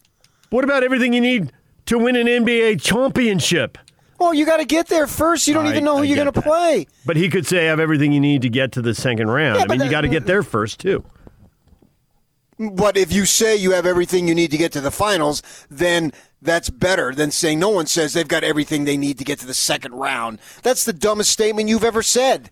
Magic lost in the finals. He knows the difference between getting to the finals and winning the finals. And he knows Jazz fans want the title. So why didn't he say have everything you need to get to win the title? Because you don't know who you're going to play. And you got the Nets over there. They're a developing team. And so you have no idea what that's about. And he's a West Coast guy, so he's probably watching the West way more. I think this is a huge compliment, and you're trying to downgrade it. First of all, football, as Charles Barkley would say, you don't ever downgrade Magic Johnson, or I'll punch you in the face. I'll do like Joe Biden said. If we were in high school, I'd take him back behind the shed, and I'd beat as you know what. Yeah! But let's come together. But so he knows about all that stuff here. So it's all about getting to the final. That's the goal. And once you get there, you readjust the goal. So I think this is a major compliment that he's paying the Jazz. You have no clue who's going to come out of the West, but you know about the East, but you know about the West. And you know the top dogs. And to say because if you've got the ability to get to the final, not always, but most of the time, it's understood you've got the ability to win it all. Now, there's been some sweeps and some lopsided finals, and particularly from the Laker perspective, right? They worked a few teams overtime, 4 or 5 games, and that's been it. Yep. So not all finals are hard fought right down to the end. Some are, and as a basketball fan, that's what I want. So I think, to me, it's understood. I think you're nitpicking. This is what you do. This is why Honey calls me up and says, how do you do it all these years? And I say, Honey, I used to call her Sweetie. And I say, I'm like you, man. I say right back at you. How do you deal with it 24/7, minus the time that we're together in the morning? She says, I'm so grateful for that time away from him. That's what she told me. You're nitpicking. Come on, man. This is a major compliment. Why aren't you celebrating? Why aren't you breaking out the Martinellis? This is your wheelhouse. Magic Johnson is saying this, and you're nitpicking as to degrees of why he didn't say this or why didn't they say that? Brian says, obviously, Magic is right. Just look at the record. He knows what he's talking about a lot more than that other former Laker. Which former Laker is he dumping on? He's got to be Shaq? Okay. Yeah, I think it's only Shaq because he's the only one, right? What other former Laker has really said much of anything? What has James Worthy said? Mike Schmirk, I don't know what he's been saying here. What did Jerry West say? Chuck Nevitt, I'm not sure what. Shaq. Mark Landsberger, I don't know. Mark Landsberger. I hadn't heard that name in a long time. He went to ASU, and I think it was him and Kareem that were defending that iconic move of Dr. J when he comes baseline and just holds the ball. Swoops around. Yeah. I think Landsberger was him and Abdul-Jabbar. There were the defensive players in the picture when somehow the unbelievable move that Dr. J put on. Which way did who go? Yeah, I mean, it's just like he was 4 feet out of bounds in midair and came back in and bounced it off the hoop. I mean, it was just the backboard. It was just incredible. So I think that he's probably our responder on Facebook is going to Shaq. And Shaq was very critical. And I think this is I don't want to say compliment, but an analysis by someone who obviously knows basketball. Now, I don't know that he would have succeeded as a GM because that position is a grinder, and you've got to grind. And Magic is a superstar and a superstar businessman, and he's a PR guy and all that stuff. So why grind? Yeah, you don't need to. I mean, yeah, you're to Los Angeles and your businesses like what Tommy Lasorda was to the Dodgers after he got done. He was a marketing tool.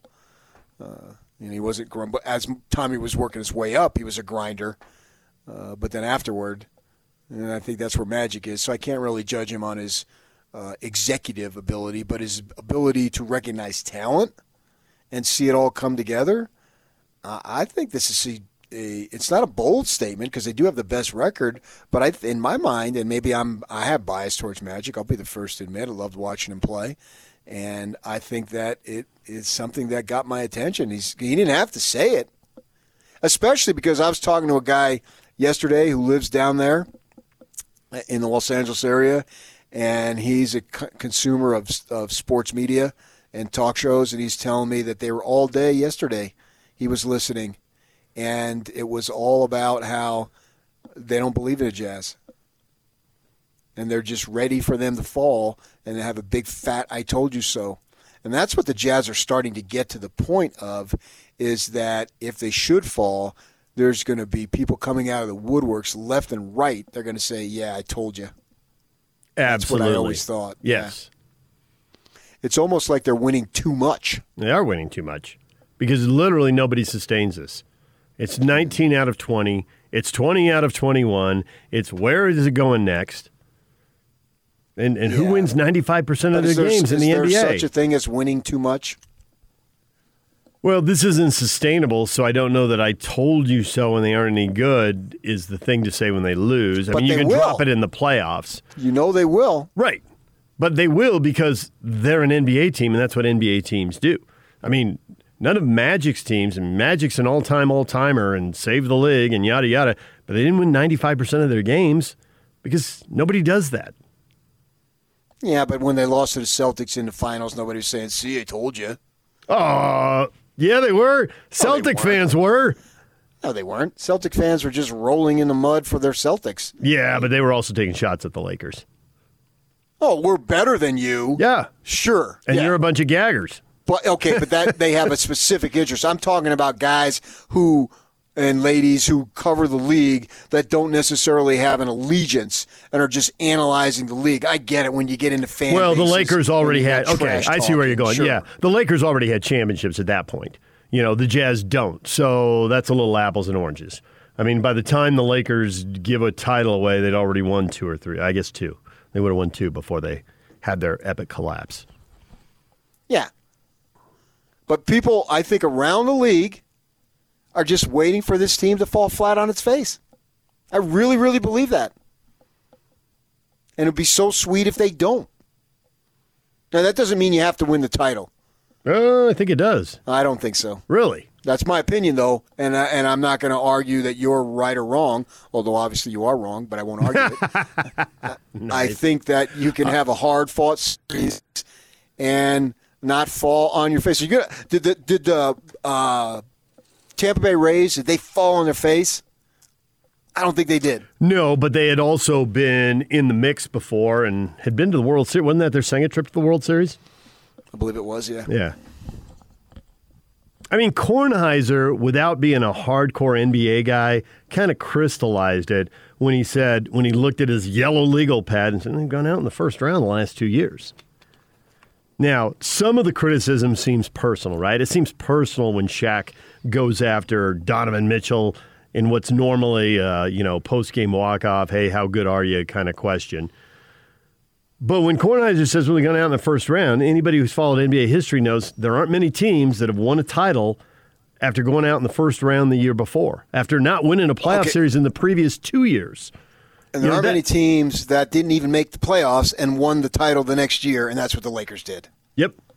But they that. No, but they get the asterisk because LeBron was hurt the year before, and it's all about your star, and it's all about LeBron. And LeBron had been to the finals 8 years in a row before that. And everybody knows that. And I guarantee you that Wilbon or Kornheiser had no clue that Bogdanovich didn't play last year.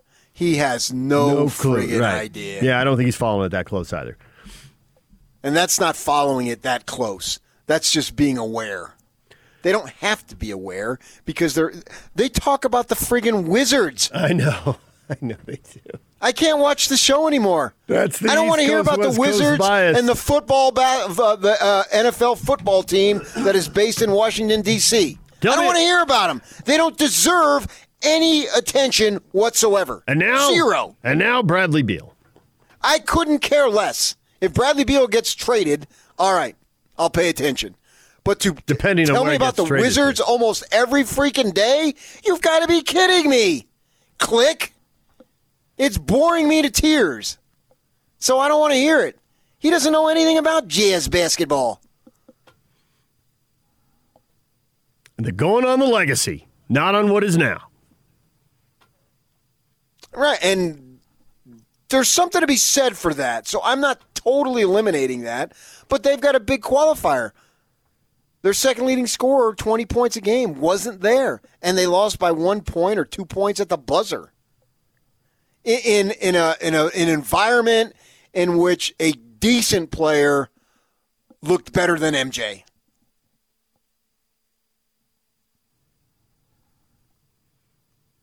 Tony says ranking in the top 5 in both offense and defense is enough to get to the finals. The Jazz just need to stay there. Just keep doing what they're doing, Tony says. Sure. Yeah, well, if you're winning games, that's what you need to do, obviously. I'm not interested in what the stats are. There's one stat that I care about, and that's your record. And that explains everything to me. And I'll let the other guys. I'm gonna tell Locke if he's listening now. I'm gonna tell him my challenge for him is to go a week without tweeting a stat, to have a tweet that doesn't have a stat in it. Nope, not gonna happen. Just if you want to tweet stats, just tweet the record every day, because everything else is gonna fall in line with that. And if the record sucks, my guess is all the stats suck too.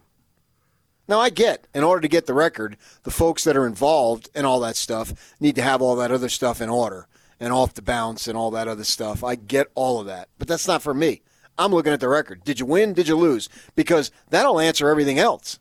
But for everybody else to get to that point, those guys that they're employing and all that, I don't discount that at all. That's their jobs, and they do it well. Have at it. But that's not me, nor do I think that's the casual fan whom I represent, because I never played the game. I don't even think I've ever owned basketball sneakers, let alone put them on. I wouldn't even know how to put them on. You're lying. Casual fan. You're lying. You're just seeing how far you can push it until I would finally not ignore you. I never played the game. Nothing. More and more I never owned sneakers. Still nothing. I don't know how to put them on.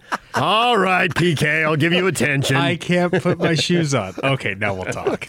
Holy cow. Well, I need a shoehorn, and no one has any shoehorns anymore. So I've got one you can borrow. So random. Brian says Magic knows his stuff. All-time great. If he sees it, they got the right chemistry going on. I think there's something to be said for that. I think I agree with Brian in what he's saying. Magic ought to know. So you think Magic, is this in reaction to Shaq? Do you know the backstory, how this happened, or what conversation or interview this came out of? I think it was a tweet he put out.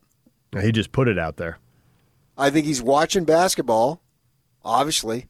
Basketball player, loves the game. And it's a fresh take.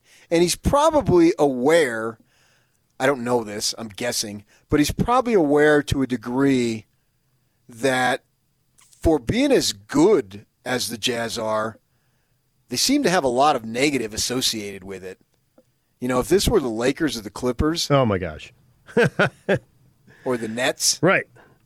But they all have, the guys on those teams all have MVP awards or championships or both.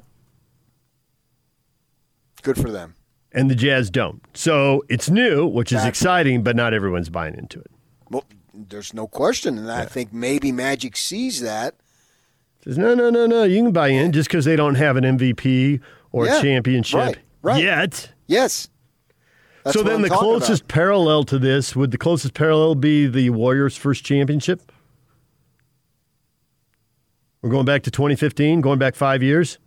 I'd have to look at the roster really to be see it. that would really be the only comparison going back in the last decade. Before that, you got the Heat and the Spurs and maybe the Mavericks. I mean, I know they're stars. A team that didn't have a track record, that didn't have did Dirk have an MVP? Dirk Nowitzki, yeah. He went out. They lose to Seattle in the first round or something. Yeah, that year that they lost to, it was actually Golden State, wasn't it?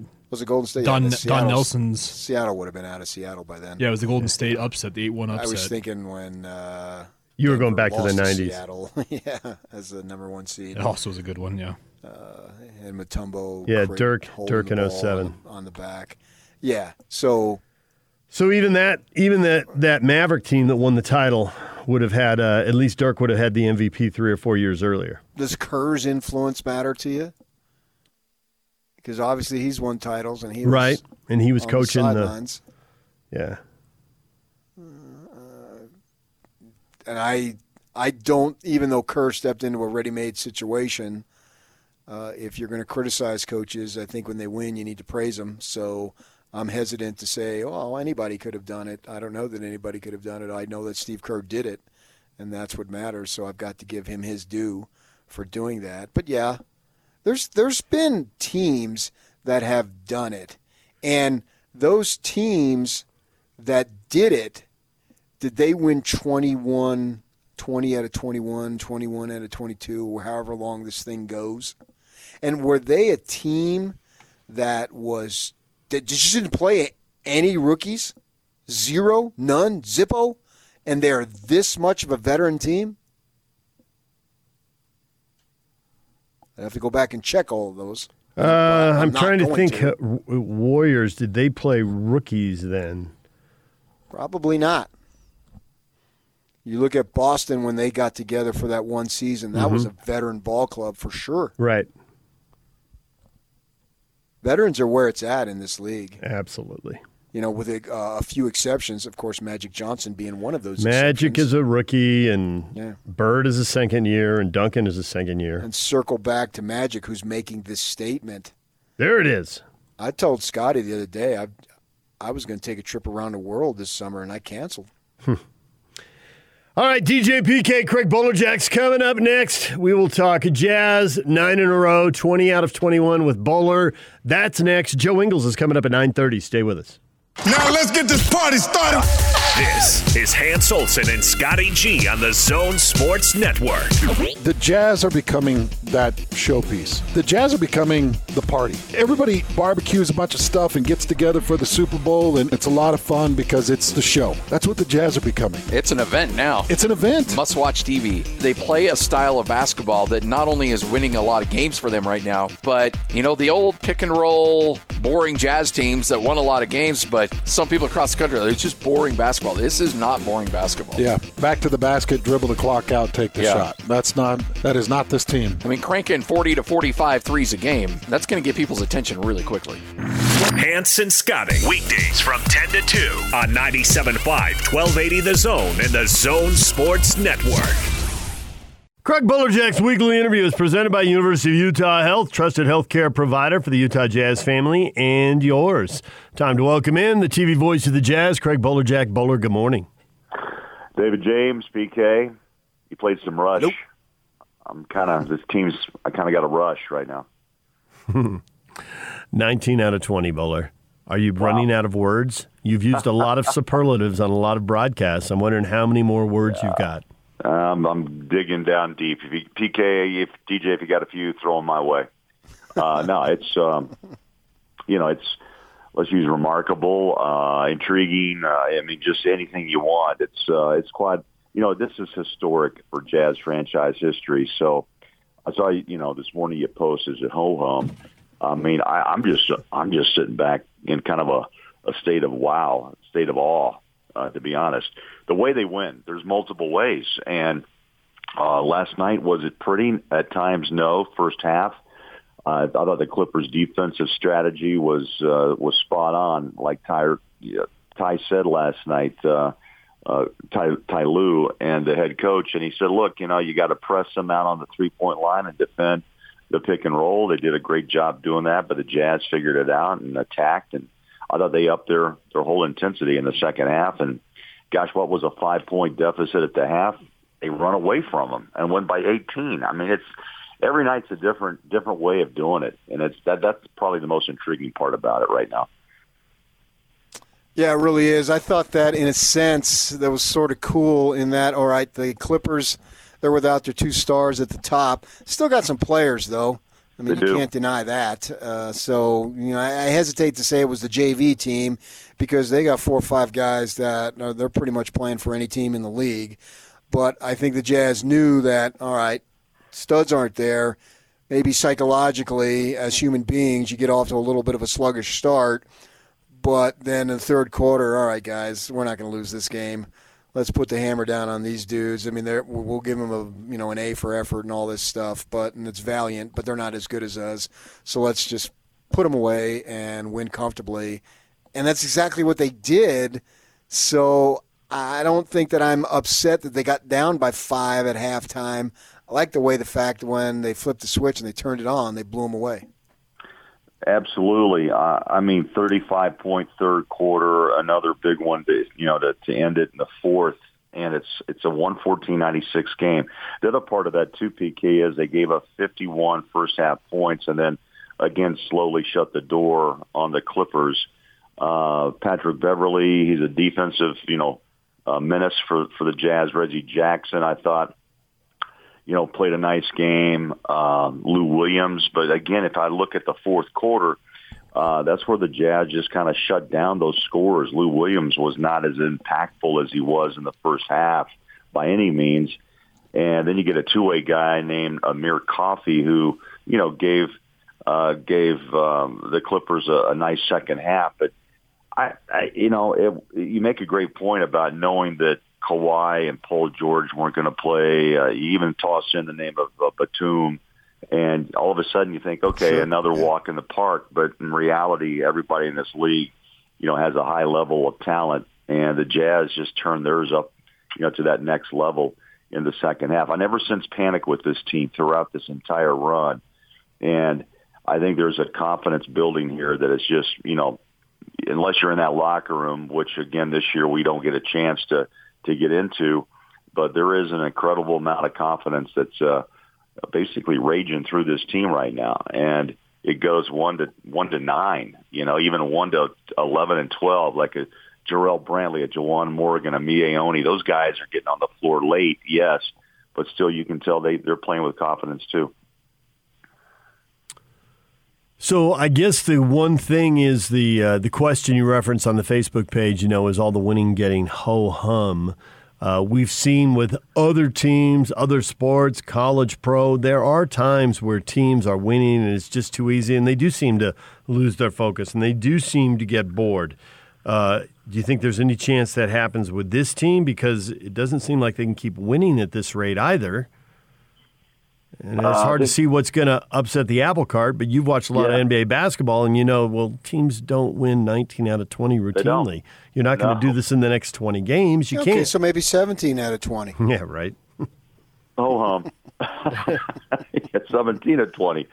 I think the X factor here has to be Quinn Snyder of keeping this team focused, but you guys make a great point. The human factor has to come into play here sooner than later. I think fans have to understand that. And I think they do. Look, 24-5, and tomorrow night the Clippers again. Whether or not you see Kawhi Leonard or Paul George, you just go back and play this game, and maybe a few changes from Ty Lue. But yeah, I thought again the game plan was pretty solid. I don't see him changing much. Gobert was a huge factor last night, guys. His fourth career 2020. And he dominated, right? Serge Ibaka, stepped out and hit a couple of threes. Zubats is a pretty physical player, I thought, for the Clippers, and I'm impressed with his play and kind of pushes Rudy around a little bit more. But I think Rudy's confidence is sky high. PK, don't you see that? I thought, again, his hands are stronger. He's going up with more determination. And all of a sudden, he's starting to find more confidence at the free throw line, and every rebound is his. I mean, it's really an amazing thing to watch. It really is. Well, you just mirrored and echoed the exact words that I said earlier this morning, in that I thought that the thing that I'm a big body language guy. Yeah. Your physical presence out on the floor. And I thought that the way he dunked was very violent, and I thought that his hands looked better, the best that I've seen. Sometimes he has a play or two in which he looks a little awkward. I don't think he did that. I thought he was looking for his shot instead of being tentative. And then when he was getting fouled, he was putting that ball just over the rim nice and soft, so it's not a swish. It ends up getting the bounce to go in, and that's all that matters. And so I said earlier, DJ can back me up, that all things considered, I thought it was his best game of the season. I can't argue. No, I thought it was the most. You bring up an interesting, comment or observation. It's that the body language of a lot of these guys, by the way, and that tells you a lot. He's turned away from arguing too, PK and DJ, with the officials, even though, you can tell he likes in the past. I think he's really tried to refocus and get back and run, which I think Donovan made that comment last night, that he's running with us, and instead of standing back and complaining that he didn't pick up the foul. And I think that has a lot to do with it, too. Maybe he's finally understanding as he continues to grow, and I believe he is, guys. I mean, let's be honest. He's made huge strides in the last couple of years and this season as well. KK asked last night, are you playing with a chip on his shoulder? And I really believe he always has and always will.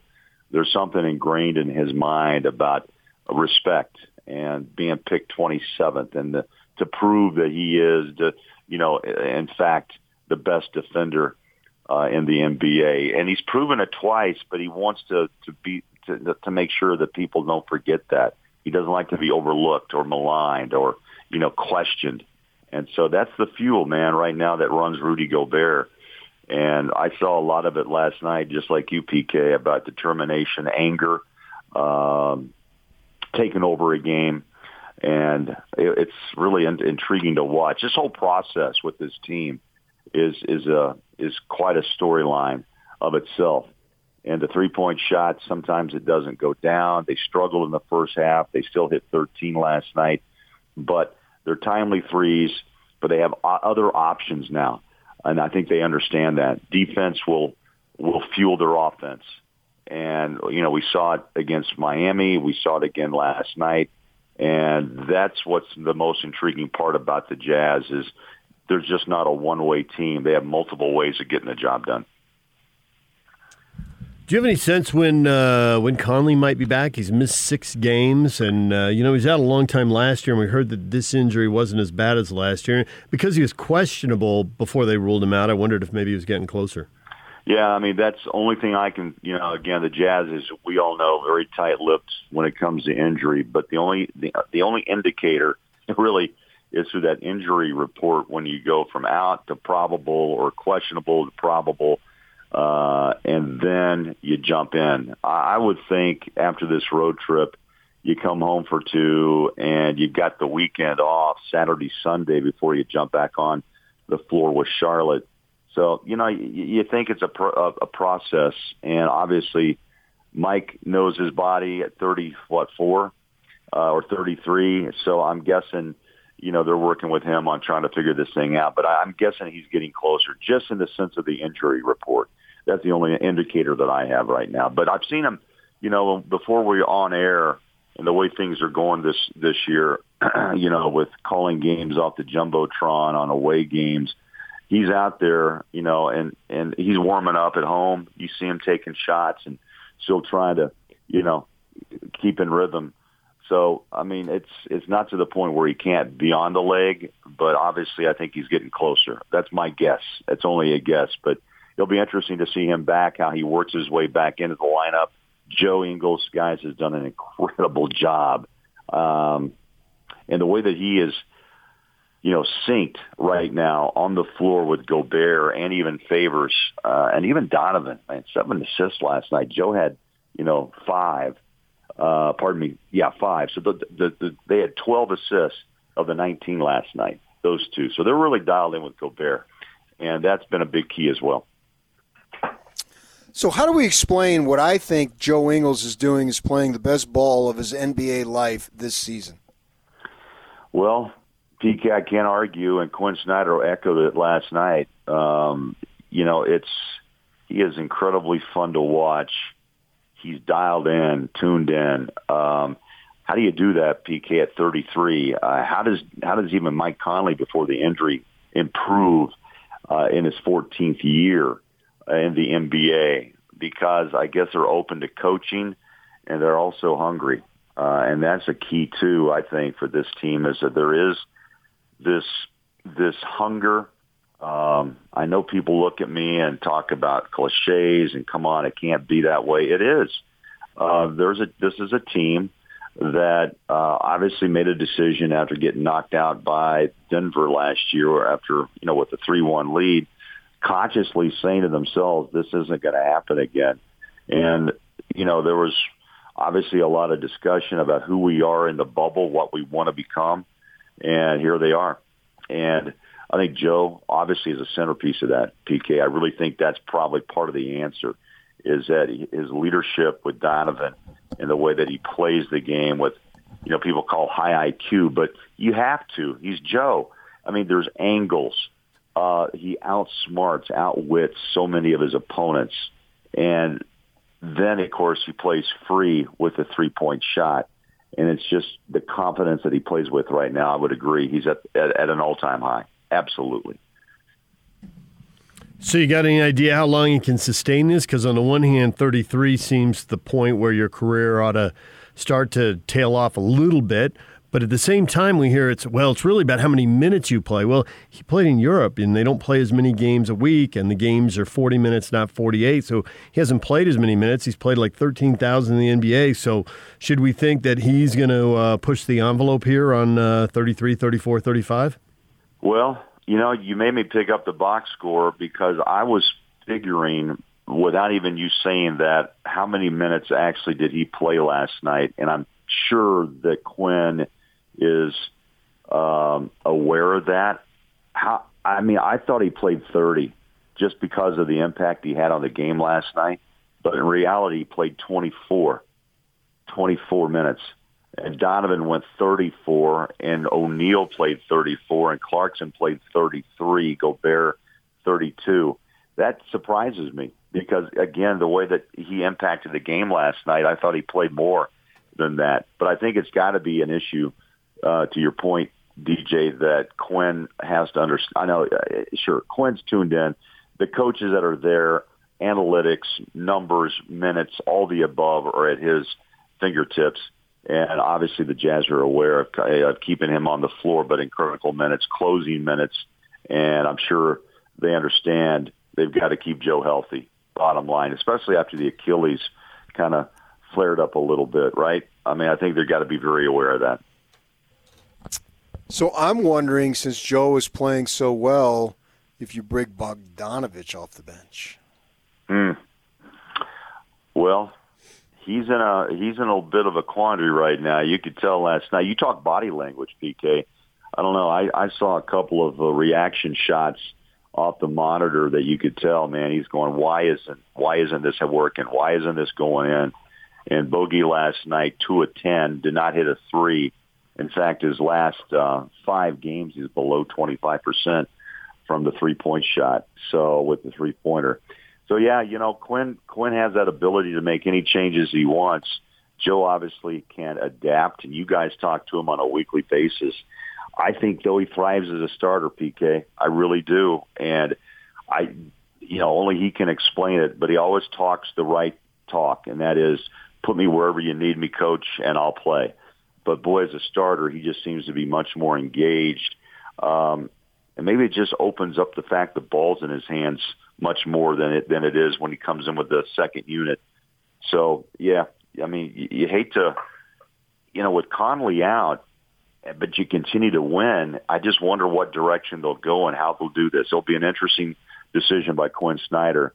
Do you rock the boat? Do you change up the lineup, or do you go back to what, what he went with from the very beginning. That's going to happen here pretty quick, pretty soon.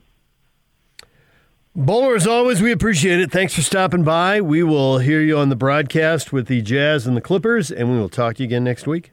All right, guys. Good talking to you. Ho hum. No, this is fun. This is fun. Keep the train rolling. But got another challenge tomorrow night, and then next week LeBron comes to town. So more answers on the way for sure. DJ and PK, it's 97.5 and 1280 The Zone. Joe Ingles will be here at 9:30. Stay with us. The Big Show. With Jake Scott and Gordon Monson. Radio voice of the Utah Jazz, David Locke. Quinn made this comment about Royce O'Neal's in his second year as a starter and his second year as a defensive stopper, and he's really learned from both those. Playing as a starter is different, so he's learning how to be the fifth best offensive player on the floor. There's a role to that because you're defended differently, and what are you going to do? And so he's begun to understand how to do that. And he's now guarding Jason Tatum for the third time, Giannis for the third time, Jimmy Butler for the third time, and you just get better at it. You learn their tendencies, you know what they're doing. Royce's evolution and improvement this year is a real story. Our fan base sure loves awards. Like if Jordan wins sixth man, we might put a statue next to Stockton and Malone. Well, shouldn't Royce be up for most improved? Catch the Big Show weekdays from 2 to 7. Presented by Big O Tires, the team you trust. On 97.5, 1280 The Zone and the Zone Sports Network. DJ and PK brought to you in part by Davis Vision. Davis Vision's New Year's special continues through February. Save $1,000 off normal pricing now through the end of the month. Check them out now at davisvisionmd.com. Question of the morning. All this winning. Is it getting a little ho-hum? Tammy says, no way. Thumbs up emoji. Big smile emoji. Somebody's enjoying all the winning. Fatha J at Utah Trout says, no. And thanks for asking. Dave, are you implying it's more interesting when they lose? I think what that implies, Dave, is that it is more interesting when you don't know what's going to happen. I don't know that the outcome, winning or losing, is what makes it interesting. It's the doubt. And then it breaks however it breaks. But it's the question, what is going to happen here? And I think most of us watching that Jazz Clipper game last night, as we watched, saw the Jazz down by one after a quarter, shooting 35%, and thought, they're not going to shoot 35%. This is pretty much as good as things can go for the Clippers.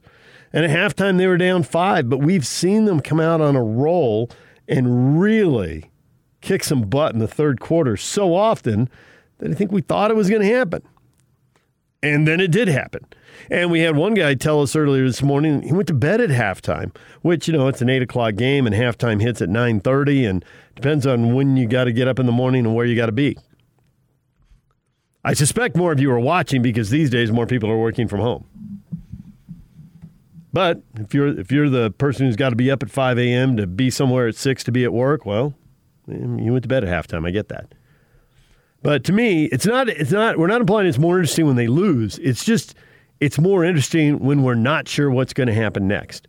When you absolutely know how something is going to play out, well, sports, it's the unscripted drama. So when we know the script, and now this team's about to go on a roll and blow this other team out, doesn't matter what sport it is, that's not as interesting to me. PK, are you implying it's more interesting when they lose? I don't think you are, but we'll let you speak for yourself. Well, off the top of my head, no. But it's like I was saying before, so many national folks out there with the Jazz are ready to pounce on, I told you so, this isn't real, this is a fluke, they got hot. Didn't Houston win some inordinate amount of games? 22 in a row, and they lost to the Jazz in the first round that year. Okay, there you go. So that was blah, blah, blah, blah. Tracy McGrady, Darren Williams era. Okay, right. And so losing in the first round, I can't justify that whatsoever. There's just no way. Neither can Donovan Mitchell because he's already put himself on record as saying that's not happening. So I would imagine, unless they had some outrageous amount of injuries and all, but all things being equal to some degree, that a first-round defeat is not going to be acceptable under any circumstance. But and maybe even a second round, depending on how they finish in the regular season. But I do think that you can take something from losing a hard-fought conference final, certainly NBA final, and that can be interesting in that way. So when we get to that point, we'll evaluate it as the circumstances dictate. But right now, it's all about winning, and then that's really all it is, knowing that it's not going to continue. But it's going to be funny, though, when they do lose, because I'm going to make sure that next day I'm turning on NBA radio as soon as our show's over. And see who says I told you so and who says, yeah. They lost 2 out of 22, so what? Right, and just to see what the reaction is. And I don't know why I care, but I do. And maybe it's because of show discussions. Maybe because our listeners care. And since we're in the position and neither of us are a Utah native and all that stuff, we care about Utah sports because our job requires it to care about it. And so we want to know what's being said out there because the fans want to know. And I feel like I have a service to them to talk about what they want to listen to. And so maybe that's my intrigue with this, finding out what's being said about this ball club, because it's fascinating now. If they're 18-10, like Portland is, that's very good. I don't scoff at that. But it's not like I'm so interested to hear, because my guess is Portland's probably getting more praise now. Look at Lillard, man. He's carrying that team, and he had a phenomenal game last night, obviously at 43 points, I think it was. And they're 18-10 without 2 of their starters, and Zach Collins, who seems like he's been hurt from day one, he's out too, and so they're still doing really good. Yeah, the Jazz, but they're not going to keep this up. And I find it, I identify with the folks who are being doubted. That's my line of life, and so it's drawing me in. So when they do lose next week or 2 weeks later, I don't know, maybe after the All-Star break, hell, the way they're going, who's to say? I'm going to make sure that I am listening for about 8 hours the next day. I'm going to watch The Jump. I'm going to watch everything, all those shows that are out there. I'm going to make sure that I'm paying attention. Wilbon and Kornheiser, what do they have to say? It's kind of crazy in that way, but yet I'm in. I don't know that they'll be just losing a game will have people go that crazy. Now, if they lose 5 out of 7, if they really cool off after this, that will lead to an intense debate. I could see that. I don't know that 1 or 2 losses, because everybody loses 1 or 2. If you lose 1 or 2 games, but you're still in the top spot. It's going to be a story when they lose. Yeah. I think it's more the playoffs, and I think projecting ahead the second round, that could be okay. No, if they lose in the second round, they'll be a big old gigantic I told you so. No different than the Bucks getting knocked out in the second round last year. It'll be a big old I told you so. The question is, how big an I told you so will it be if they lose to the Lakers or Clippers? And then what does the series look like?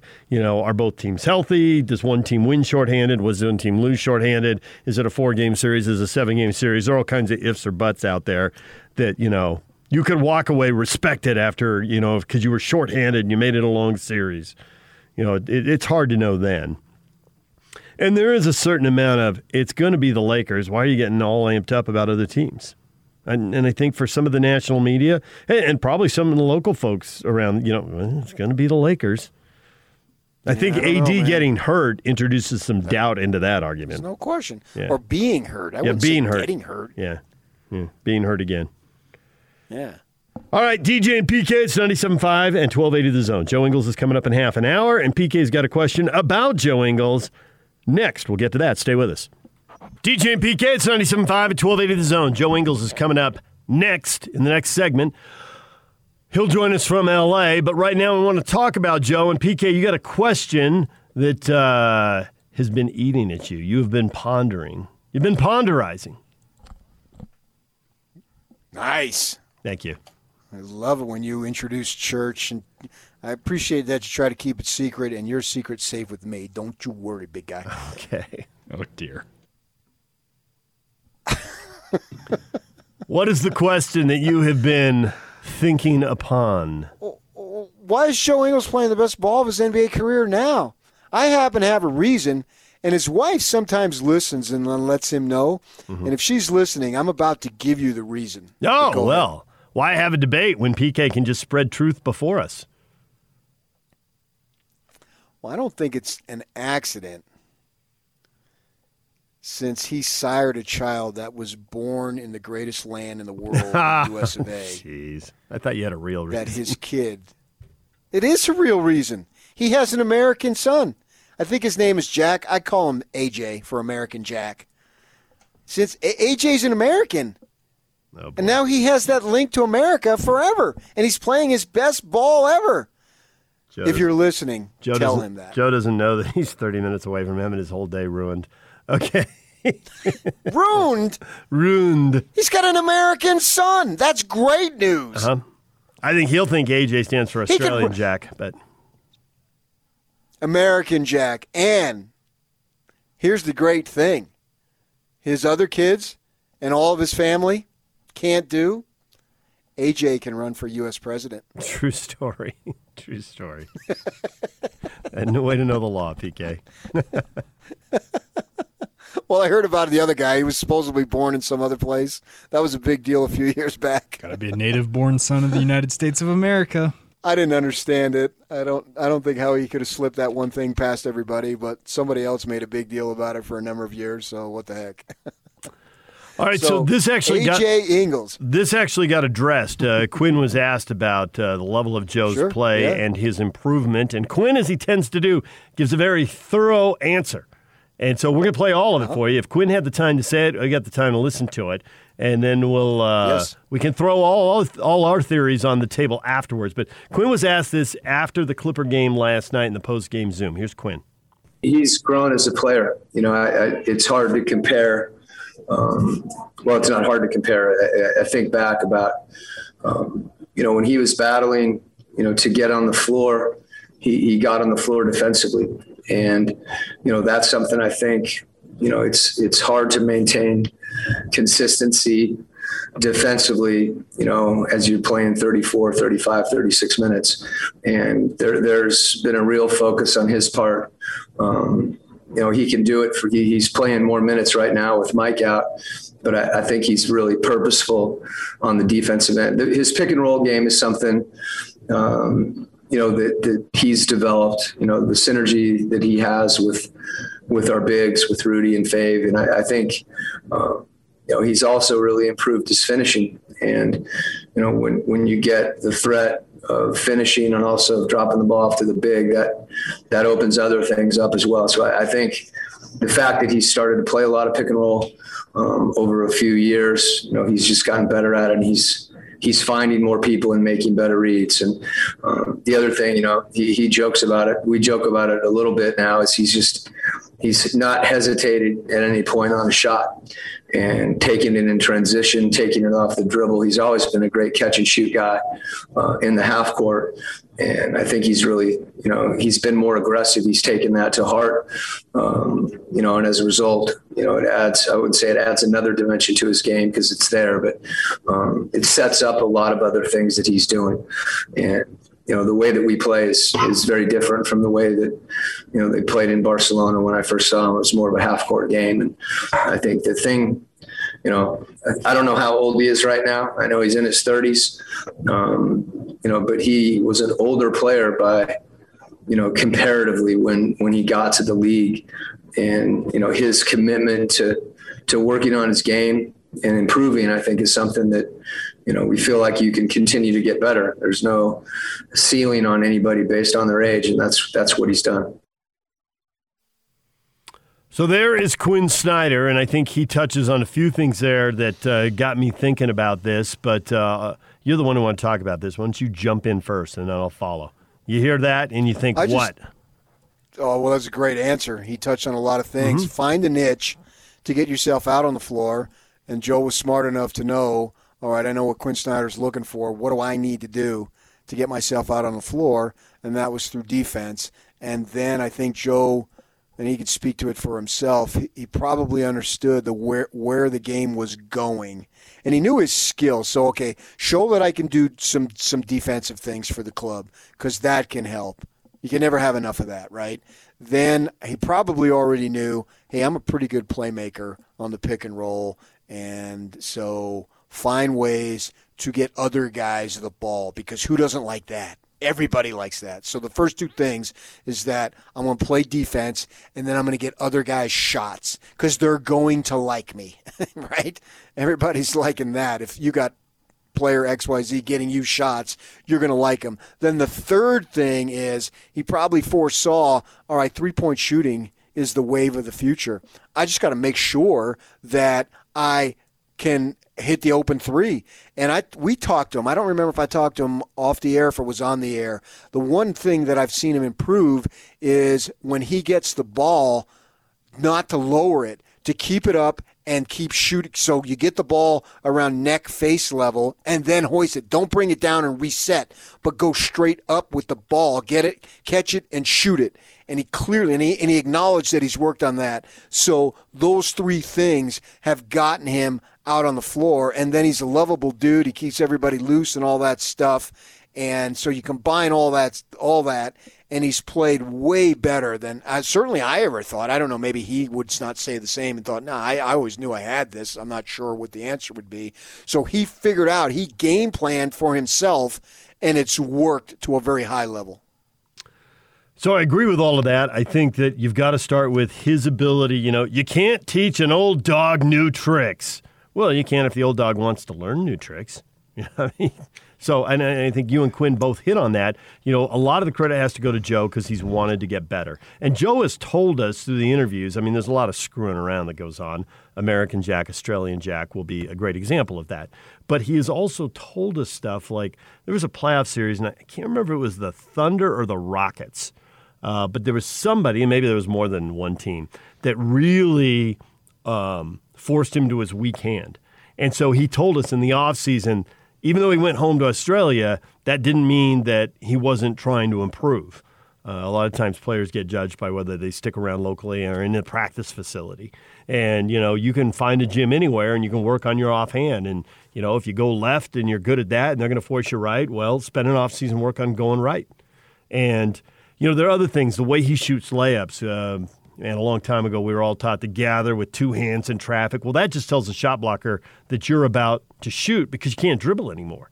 And so the way they shoot these layups with the one hand, kind of that scoop, it doesn't give the shot blocker as much time to read the shot and prepare and gather and go up and, block the shot. So there's little things he's tweaked, and he deserves credit for that.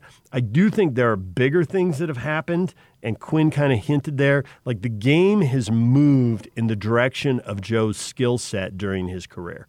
If Joe had come along and tried to play for the Jerry Sloan Jazz, well, the ball would have been in Stockton's hands running a pick and roll, and we might never have seen how well Joe can run a pick and roll. But thank goodness for Joe, Don Nelson decided to mess around with a point forward, and people caught on and thought, hey, wait a minute, we can have a matchup advantage. Just look at last night's game, right? Patrick Beverley. Guy has a ton of energy, plays at this frenetic pace, and he decided, I'm going to defend Donovan Mitchell. I'm going to be looking for every deflection. Takes a lot of energy out of Donovan. Wait a minute, Donovan's a great catch-and-shoot guy. Why not put him in the corner, take Beverley out of the play, let Donovan rest, and when Donovan's open, he's going to stick that three-pointer, and Joe's got a better matchup for running the pick and roll. Let Joe run some pick and rolls. So the game's moved in his direction. And the other thing is, and you'll love this, PK, it's too easy a habit for us to get too hung up on numbers. Can I get an amen, PK? Well, you already got me on the Don Nelson. I had no idea that we'd be talking about Paul Pressey in this segment. We weren't talking about Paul Pressey. Well, you said the point forward. I was thinking Anthony Mason. But anyway. No. It was Paul Pressey. Joe's 33. And so it's easy to say a 33-year-old isn't going to get better. But he's been in the league 7 years. And haven't we all seen guys in the 6th, 7th, 8th year of their career come into their prime? And Joe hasn't played the 30, 35,000 minutes where guys are running out of gas at the age of 33. Yeah, I disagree on that because he's played with his national team a lot. Yeah, he has. He's got some minutes there. But I don't think it's that many. I think you get in those tournaments and you're playing 10 or 15 games in tournaments. So I don't think it's the same as an 82-game grind. It does offset some of them. And so I think he wants to improve. And, Steve Young said a long time ago, and he repeats it when he comes on with us, that physically you're at your best when you start playing, but mentally you're not there yet. And you keep improving mentally, and you get to this level, it's like, well, how long can the physical hold on? Because now mentally, I get it. I get it. I know what's coming next. And Quinn kind of, referred to that all the little things he's trying to do, which Quinn doesn't want to talk about because they don't want people game planning for him. Joe's ready to do that now. And mentally he's there. And physically he hasn't lost it. I mean, that's the thing that's the Tom Brady story, right? Mentally he's there, and physically he's still got enough to do it. Now he's in his 40s. He's got to run out of gas at some point. But this is what we talk about with every athlete at 30, 35, 40. When are you going to lose it physically? Because you're not going to lose it mentally. Mentally, you know what to do now. You're thinking a couple steps ahead. But are you strong enough and quick enough? And I think that to add to that is that everybody mentally is a step ahead now because nobody's new. Yeah. And everyone understands everybody else. You've got an excellent situation going on here in terms of everybody is familiar with everybody else's game. The 9 guys that they're playing, I mean, we see it. Our listeners see it. We know if somebody, the 9th guy is Niang. Well, everybody knows if you're moving the ball around and for whatever reason there's an opening there and Niang is standing there at the 3-point line alone, everybody knows get him the ball. He becomes, for the 9th guy in that situation, he just soars up the option ladder because if he's wide open behind the line and it's not going to be a rush shot and somebody's not going to be running at him, get him the ball. Everybody knows that. There's nothing out there now that these guys don't know about each other. Who does what, where they do it, how they do it, what's going to happen. We see Conley, if he gets an opening in the lane, he's probably going to shoot the right-handed floater, right? And so you can react accordingly. I don't think that anybody is surprising anybody. They may be wowing somebody when Mitchell throws a cross-court corner-to-corner pass. They may wow you. The greatest play in Jazz history. Yeah, but, Joe, after that play, said when he saw the ball up there, he started talking about all the baseball passes that Donovan has thrown. I mean, he's got his whole comedy shtick about Donovan and baseball, and he reeled it off that night on the Zoom call. And so the only question was it going to get through? He knew Donovan was going to throw it. But was it going to get deflected before it got That's to my him? point. Yeah, so they really they do know what's coming. Right. Yeah. It's still, even though you can know what's coming, it doesn't make it any less incredible. I mean, it was just that whole play of multiple cross-court passes, and then I don't think I've ever seen corner to corner like that. I'm trying to think. Directly to where a foot or more, either way, you're OB. I don't know that I've ever seen that. That you get the ball coming from a guy who's passing it to you in the air behind his back. Man, I started playing Sweet Georgia Brown. That was amazing. But you don't do that unless you have confidence and familiarity, because there's no hesitation. Although Donovan kind of looked for a second. It's like Donovan went through his progressions. That wasn't a baseball pass. That's football. I think he was waiting for Joe to get down court. Joe said he was changing ends, and Joe had to run all the way to the corner, and Donovan's like, get there. Okay, now. Right. So, but he looked like he had a little look in his eye. Is anybody else open? Oh, I see Joe on the fly, or he's running a post pattern. I'll just wait till he gets a little bit open, and then I'll put the ball out there. So it's just an unbelievable play, man. I've literally seen nothing like it. And there was multiple plays within a play that resulted in the 3. It was just incredible. But I don't think you don't have that. You don't have that unless you have complete familiarity and confidence within your group that this is something that we can execute. It was just absolutely amazing. All right, we're going to take a break. When we come back, Joe Ingles will join us. He's coming up next from L.A. Stay with us. DJ and PK, it's 97.5 at 1280 The Zone. Number one.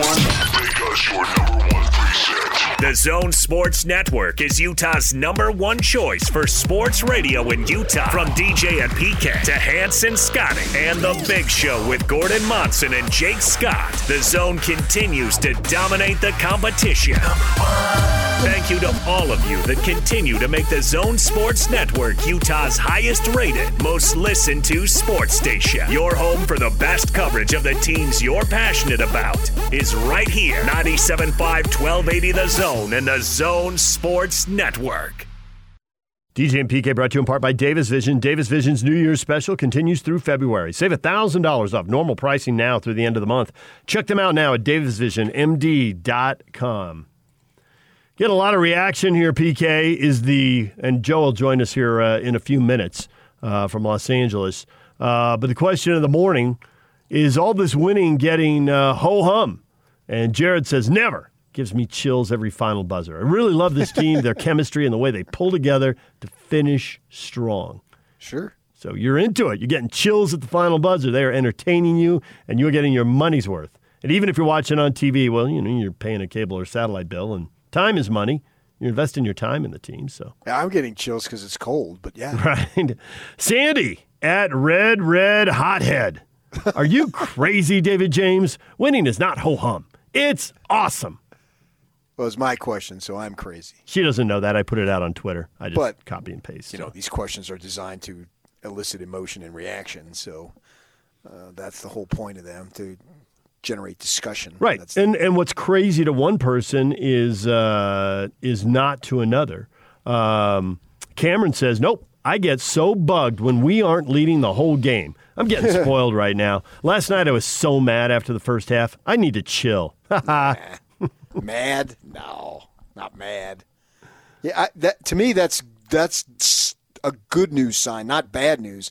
I don't want them to play because if you're playing at your peak level now, then you worry about peaking too soon. But when you're sluggish and you still find ways to win within the ball game, that's the best way right now, is to have that and to see that way of, all right, we need to get better within the game.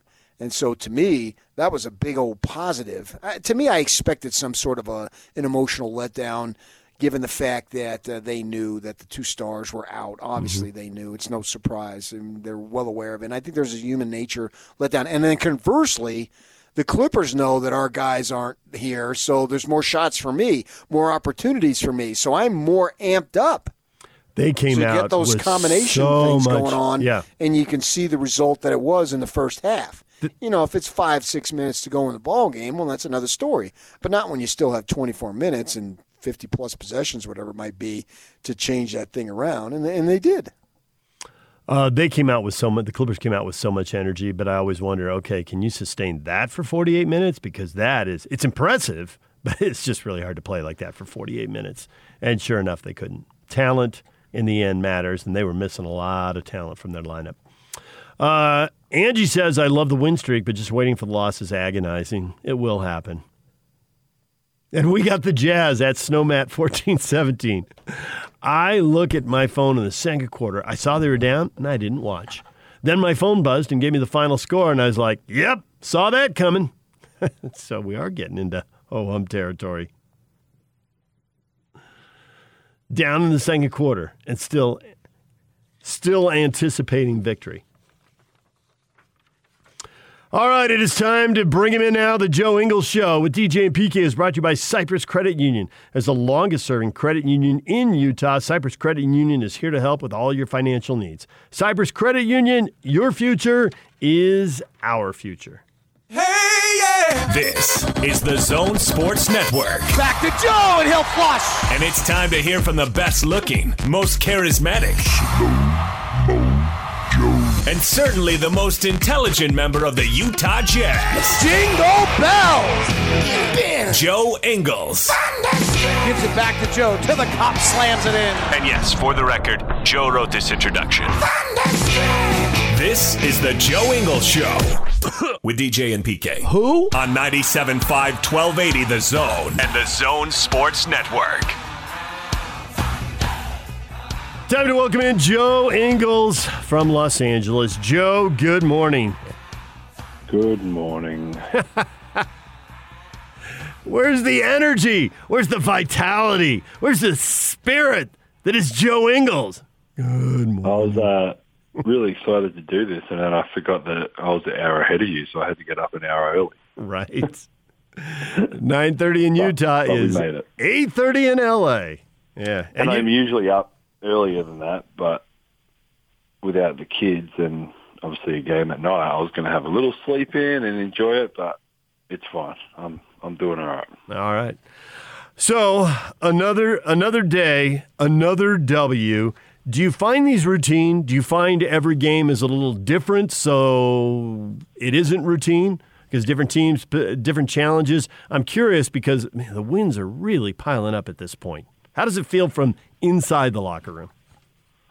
Yeah, I mean it's nice to win. Obviously, there's no better feeling. Obviously, kind of regardless of how you play individually or as a team, if you could figure out how to win at the end of the day, that's obviously the goal. So they're not all going to be pretty. We're not going to blow everyone out by 20 and just kind of cruise through the season. And I mean, I think every team's going to be somewhat different. They're going to play out differently. They're going to have different adversity that they're facing that it might make some other guys play harder or play more, which is different to what you're used to or whatever. So, I mean, last night it was kind of like that team that Doc had that they didn't really have a quote unquote superstar, but they all played well together and they kind of had that little run in either Doc's last year or second to last year or whatever it was. So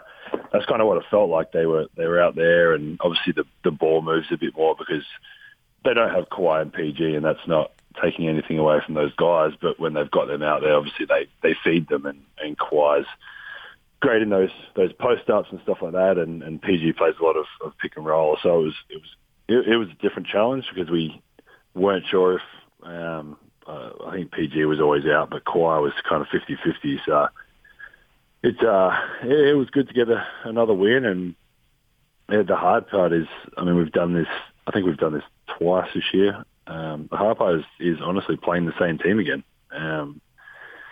It's hard to beat an NBA team once, let alone twice in a row. So we're assuming they'll get someone back or a couple of their guys back. So yeah, we'll be ready it'll be a bit of a different game probably, but yeah, we obviously have the same kind of mindset of just whoever's kind of out there, do what we do, and like you said, hopefully get another win.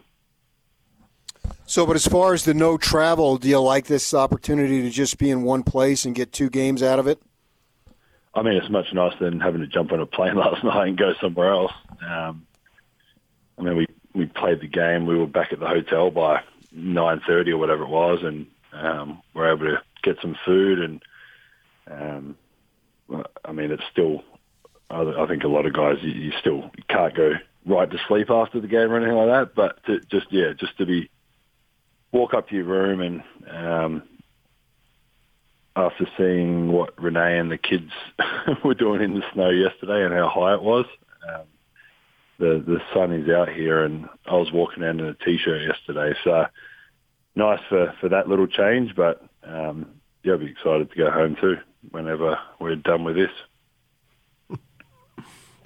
Joe Ingles joining us here on 97.5 and 1280 The Zone.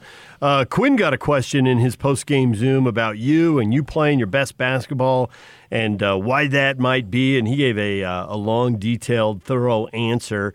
And you hate talking about yourself, but you are playing well. And I think some people at 33 would expect a guy to kind of plateau or taper off. How would you explain this if somebody asked you, how are you doing this? Why are you kicking A, Joe? Let's get to the point. That's not going to help him answer it. There's still a chance I'm going to plateau and fall off.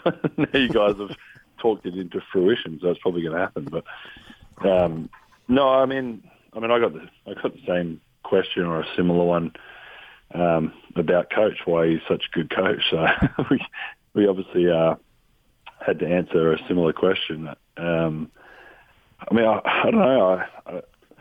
I said to you guys, I mean, obviously you guys and everyone that listens and watched us last year, I was a little bit uncomfortable coming off the bench last year, and I don't mean that in terms of not accepting that role or not wanting to do it, but I just didn't, especially at the start of the year, obviously. I just couldn't find a rhythm. I just couldn't get going. I couldn't find a rhythm. It was different. Again, I'm not saying I didn't want to do it or I was against it or anything like that. I hadn't done it for, I don't even know what it was, 3 or 4 years here and kind of every summer with the national team and other teams I'd been on. So it was really different for me. And then obviously with the last year was a bit of a mess kind of regardless that Mike got injured, so I started and then he came back and then the bubble happened and then Boyan was out. And so it was a bit of a mess, but I mean, I don't know, everything is, I mean, I'm just in a good spot, I guess. I've always loved playing. Obviously, that's no question with that, and that's 99.9 Quinn's. Not his fault, but Quinn's reasoning. Because I mean, before I got to Utah, as I've spoken about before, like I really wasn't enjoying playing basketball. It was my kind of last chance of let's try and figure out if I can get back to this kind of love for it, and or I'll be back in the NBL in Australia. So he's obviously a big part of it, and I think having a pretty solid and amazing kind of support system at home with Renee and the kids, and the kids are great, and you know, the new little guy Jack is doing really well, and obviously Renee's doing really well. I think it's been really tough on her in terms of not being able to get home or have some family come over. Like no one's met our third child yet or anything, which it is hard. But just having all their support, and there's days I'm like, man, I should be doing more to help Renee, and she pushes me out the door to go and get shots up or get treatment. And I think just overall as a whole, and I mean, I don't want to say I'm having my best year or not, or whatever the stats or numbers or anything say, but I'm just I'm in a really good spot. I'm happy, and yeah, I mean, at the end of the day, it also helps when everyone in your team's playing well and you're moving the ball and you're playing a really cool style that fits your team, and everything's in a good spot. So what do you anticipate happening to your game when Conley comes back? I mean, I'll go to the bench. Is that what you mean? Yeah, okay, you go to the bench, which I don't know that that's necessarily a guarantee, but if you want to go that way, how are you going to be able to maintain your productivity if that's what happens, you are coming off the bench? I mean, I feel like I was playing pretty well and productive when he was playing too. Right, I would agree. I think the biggest and obvious difference which people realise is obviously I'll obviously have the ball a little bit less, which is fine by me. It's not a bad thing, and we'll figure it out again. I think I missed I missed 4 games or whatever. Then Donovan missed a couple. Obviously Mike's missed kind of 5 or 6, whatever it's been now. But we'll just figure it out. We've got a great team with that. I think when previous to Mike's injury, I would come off the bench, obviously, I think for him at the start, and then he would come back in and we'd finish the quarter together. And I mean, there's so many possessions in a game. I think the way we play and the style Quinn has us playing and the pace we're playing at, I mean, there's enough possessions for all of our guys that are creators or not need the ball, but are obviously effective with the ball in our hands. There's enough possessions for us all to kind of have it for a little bit. And again, the thing that is the best thing at the end of the day is that there is no egos. There is no, like, I want Mike to come back probably more than anyone. Like, I'm not trying to sitting in my hotel room hoping Mike's out another game so I can go and shoot some more threes and play a few more minutes. I want him back more than anyone, and when he gets back, we'll figure it out. But I have no doubt there will be no issues with it. All right, let's get to some of the fun stuff. And I hear from people now all the time as they watch the games because they know we're going to talk to you once a week. So Ben Simmons comes out for Philadelphia, and he is hot, right? I mean, he got to 10 points like that. And there's a timeout, and you guys are crossing paths going to the bench, and he had something to say to you, and he had a little smirk and a grin. Maybe you had a little one. What was he just letting you have it? Was that an Australian thing right there? I honestly can't even remember, which is bad, but it definitely wasn't anything bad. I mean, I've obviously known Ben for a little bit, and sure. I'm hoping he plays with the national team this summer and all that happens. So I'm obviously happy. I think the same as kind of what I was saying. I think he's in a really good spot. I think he kind of mentally, he always has these questions over why isn't he shooting the ball or not shooting the ball outside the paint or whatever. It's like, well, it's like Rudy to a certain extent. Like, why would you shoot outside the paint when you don't need to? Like what do you have, 40? I think he had 42 or 44 or whatever it was. And someone showed us a shot chart after the game. It was like he took one shot outside of the paint for the game and had 42 points. So, yeah, I mean, it's. I think he's in a good spot, and I'm happy for him. And yeah, it was good to see him. I think he fouled me one time, but yeah, just a bit of talking with a buddy, and yeah, like I said, honestly, I hope he plays this summer and can actually play with him. It'll be fun to play with him. So we have the Stockton shot to put the Jazz in the finals is the greatest shot. I think I witnessed the greatest play. O'Neal to Bogdanovich behind the back in midair. Mitchell, I've never seen a cross-court, corner-to-corner pass. Never. I've been watching ball longer than you've been alive, and I've never seen that. And so that ball's coming there. Well, in order for this to be the greatest play in Jazz history, you got to make the three, and you do. Did you think at that time, wow. Was there any doubt? That wasn't for me, but maybe for some doubters, and I'm not. I've always been your biggest fan. I mean, there's Renee and the kids, and then there's PK, and you put us all together. We're all in the same boat there. But I was just praying the one shot, because in order to have the best play, you got to make the shot. Any concern about that? Were you nervous at all? No, I wasn't nervous. The whole thing happened so quickly. I was honestly just glad I got an extra shot up, to be honest.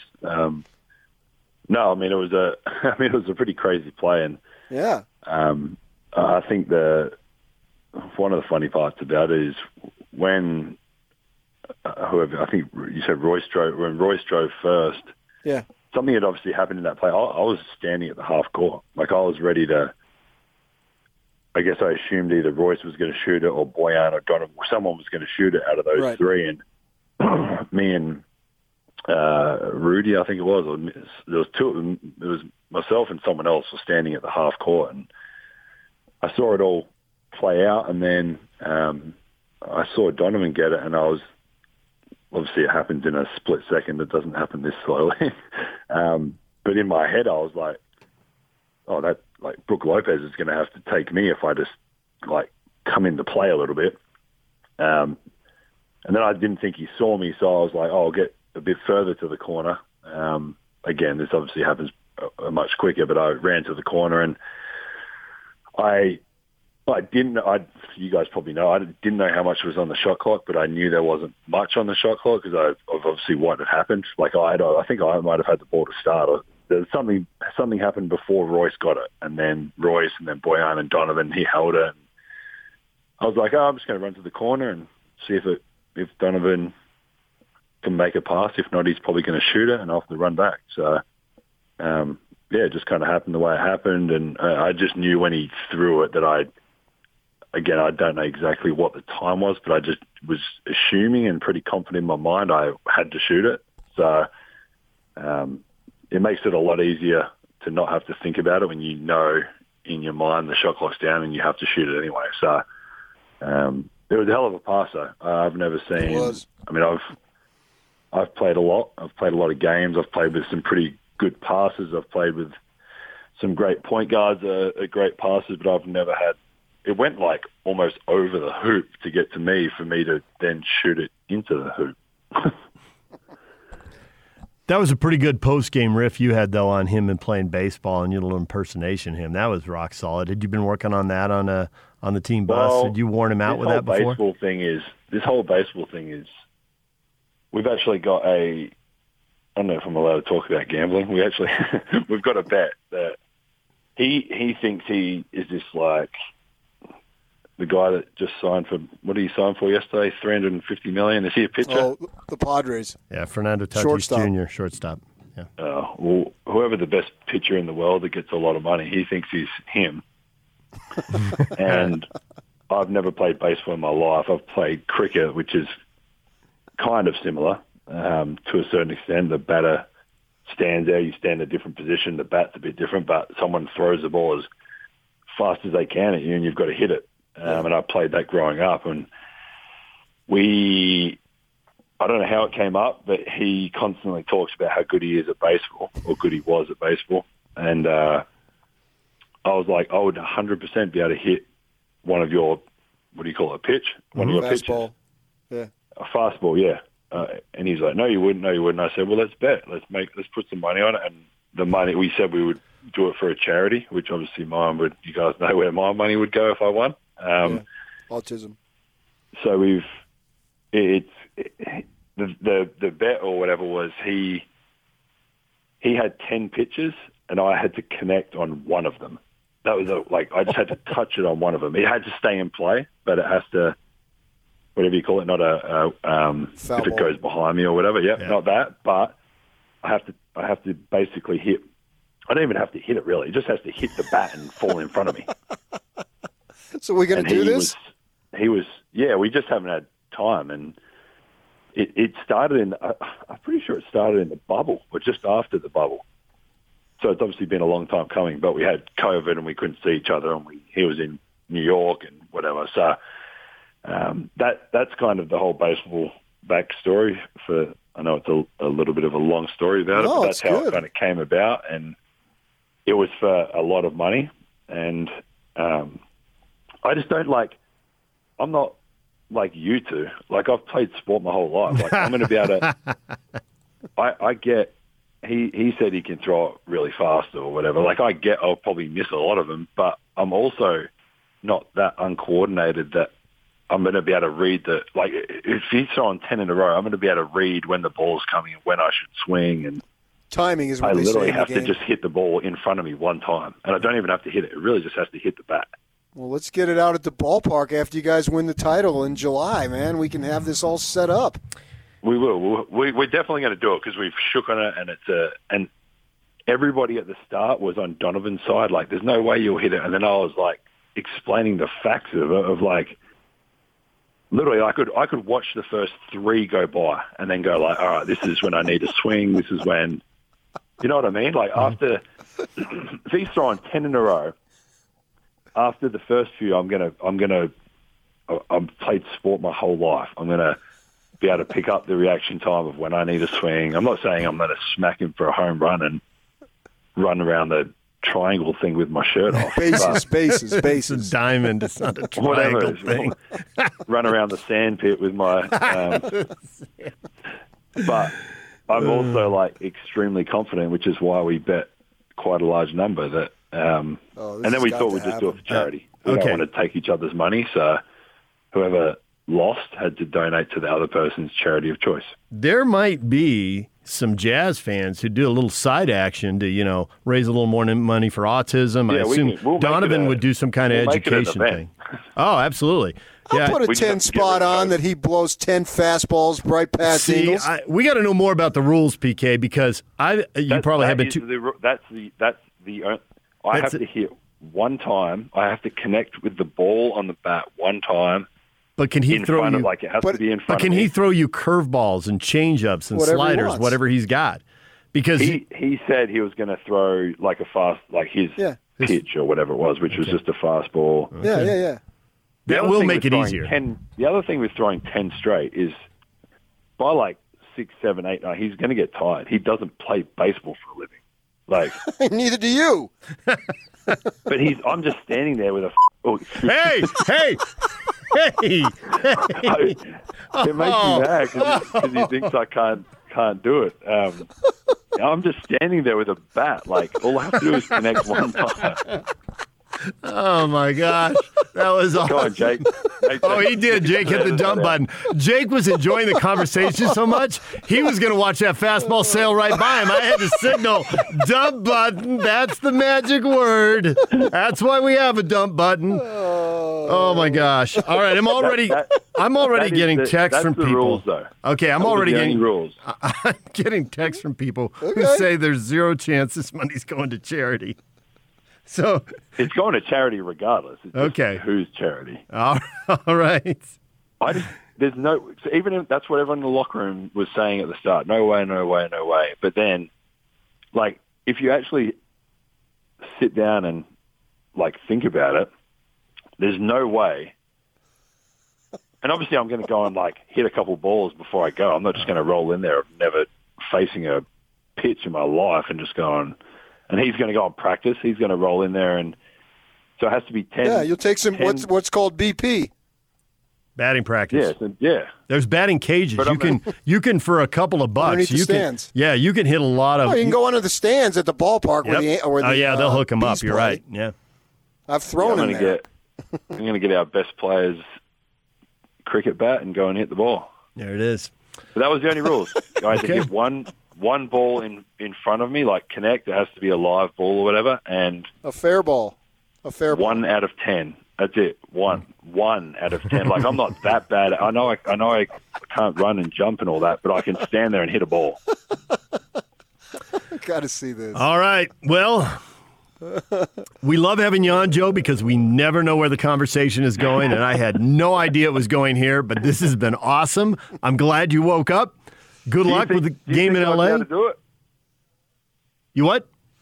Do you think I could hit it or no? Yeah, I think you probably can. Not knowing how many pitches he can throw and whether he can start feeding you curveballs and all that would drop your odds. Just gas. He's throwing gas. Yeah, if he's just throwing gas, I gas. think you're right. I think you'll be able to time a pitch and be able to dribble one, back towards the mound. Even if it, I think Mitchell blows him away. Hits the bat and then hits my toe, it doesn't matter. It's still. Oh man! All right, it's going to blow up now. Excuse my language, young friends out there too. I got a bit excited about this. Have a great bleeping day, Joe. All right. Thanks, Joe. Appreciate it, guys. Joe Bleepin' Ingles has joined us here on 97.5 and 1280 The Bleepin' Zone. Nothing gets him fired up like a bet with Donovan Mitchell. Yak wanted us to go to break about 10 minutes ago, but we couldn't stop that story. So we'll do a break now. Stay with us. And it's all over almost here. Don't go nowhere. There's a kind of hush all over the NBA, 'cause when the Jazz win, it's just the giant mouth of one Stephen A. You know what I mean? There's Kay's daily contribution. Joe Ingles. Joe Ingles just had his weekly contribution, and PK, this will shock you, but Twitter is fully embracing this. We got to have it, man. Right? Yeah. Rob says, I'm dying here. This is great. I love it. I can't wait for the showdown. Oh, my gosh. TV will get involved. You guys will be out there. Oh, absolutely. Slow-mo jingles. Can I please be involved in the 10-pitch fundraiser for autism? Please. Oh, and you were right. We'll get other folks to bet. Yeah. Man, Mitchell obviously has a baseball background. And I think Joe is underestimating how hard it is to hit a ball. Now, I realize the standard is very low. Yeah. Yes. But Donovan reportedly threw in the mid to upper 80s in high school. I'm counting on him just throwing fastballs. Because he starts that's all it changing is. speeds and throwing curveballs. No. Good luck, Joe. And what Joe needs to do is bargain that it's 10 swings, not 10 pitches. That would change the math, because then Mitchell doesn't have to throw a strike. Right. Carson says, how do I get the uncensored version of the Joe Ingles show? Laughing till I'm crying emoji. We got to get on satellite first. Right. Christian says what a lot of people think. Ingles is great for this community. Having someone so dedicated to a weekly morning show is unreal. No, it's absolutely unheard of. Yeah. It's incredible. Absolutely. 7 years. I mean, we've been doing this show 19 years, which is incredible. And then having him come on when I met him a little bit his rookie season, halfway through the season, and then now he's a big-time player. He could have blown us off a long time ago, and he hasn't. Easily. Jeremy says, do we get an unedited version of said $, ampersand, asterisk, $? The podcast is already up, and it is edited. Oh, it's edited? Oh, I figured it would be, yeah. No, we are not putting I have to put an explicit tag on that specific podcast if I leave certain things in there. There it is. All right. I think you can figure out what it is he said. You play it in your mind. All right, we are out of time. We're actually stealing time for Hans and Scotty today. They're coming up next. Stay with us.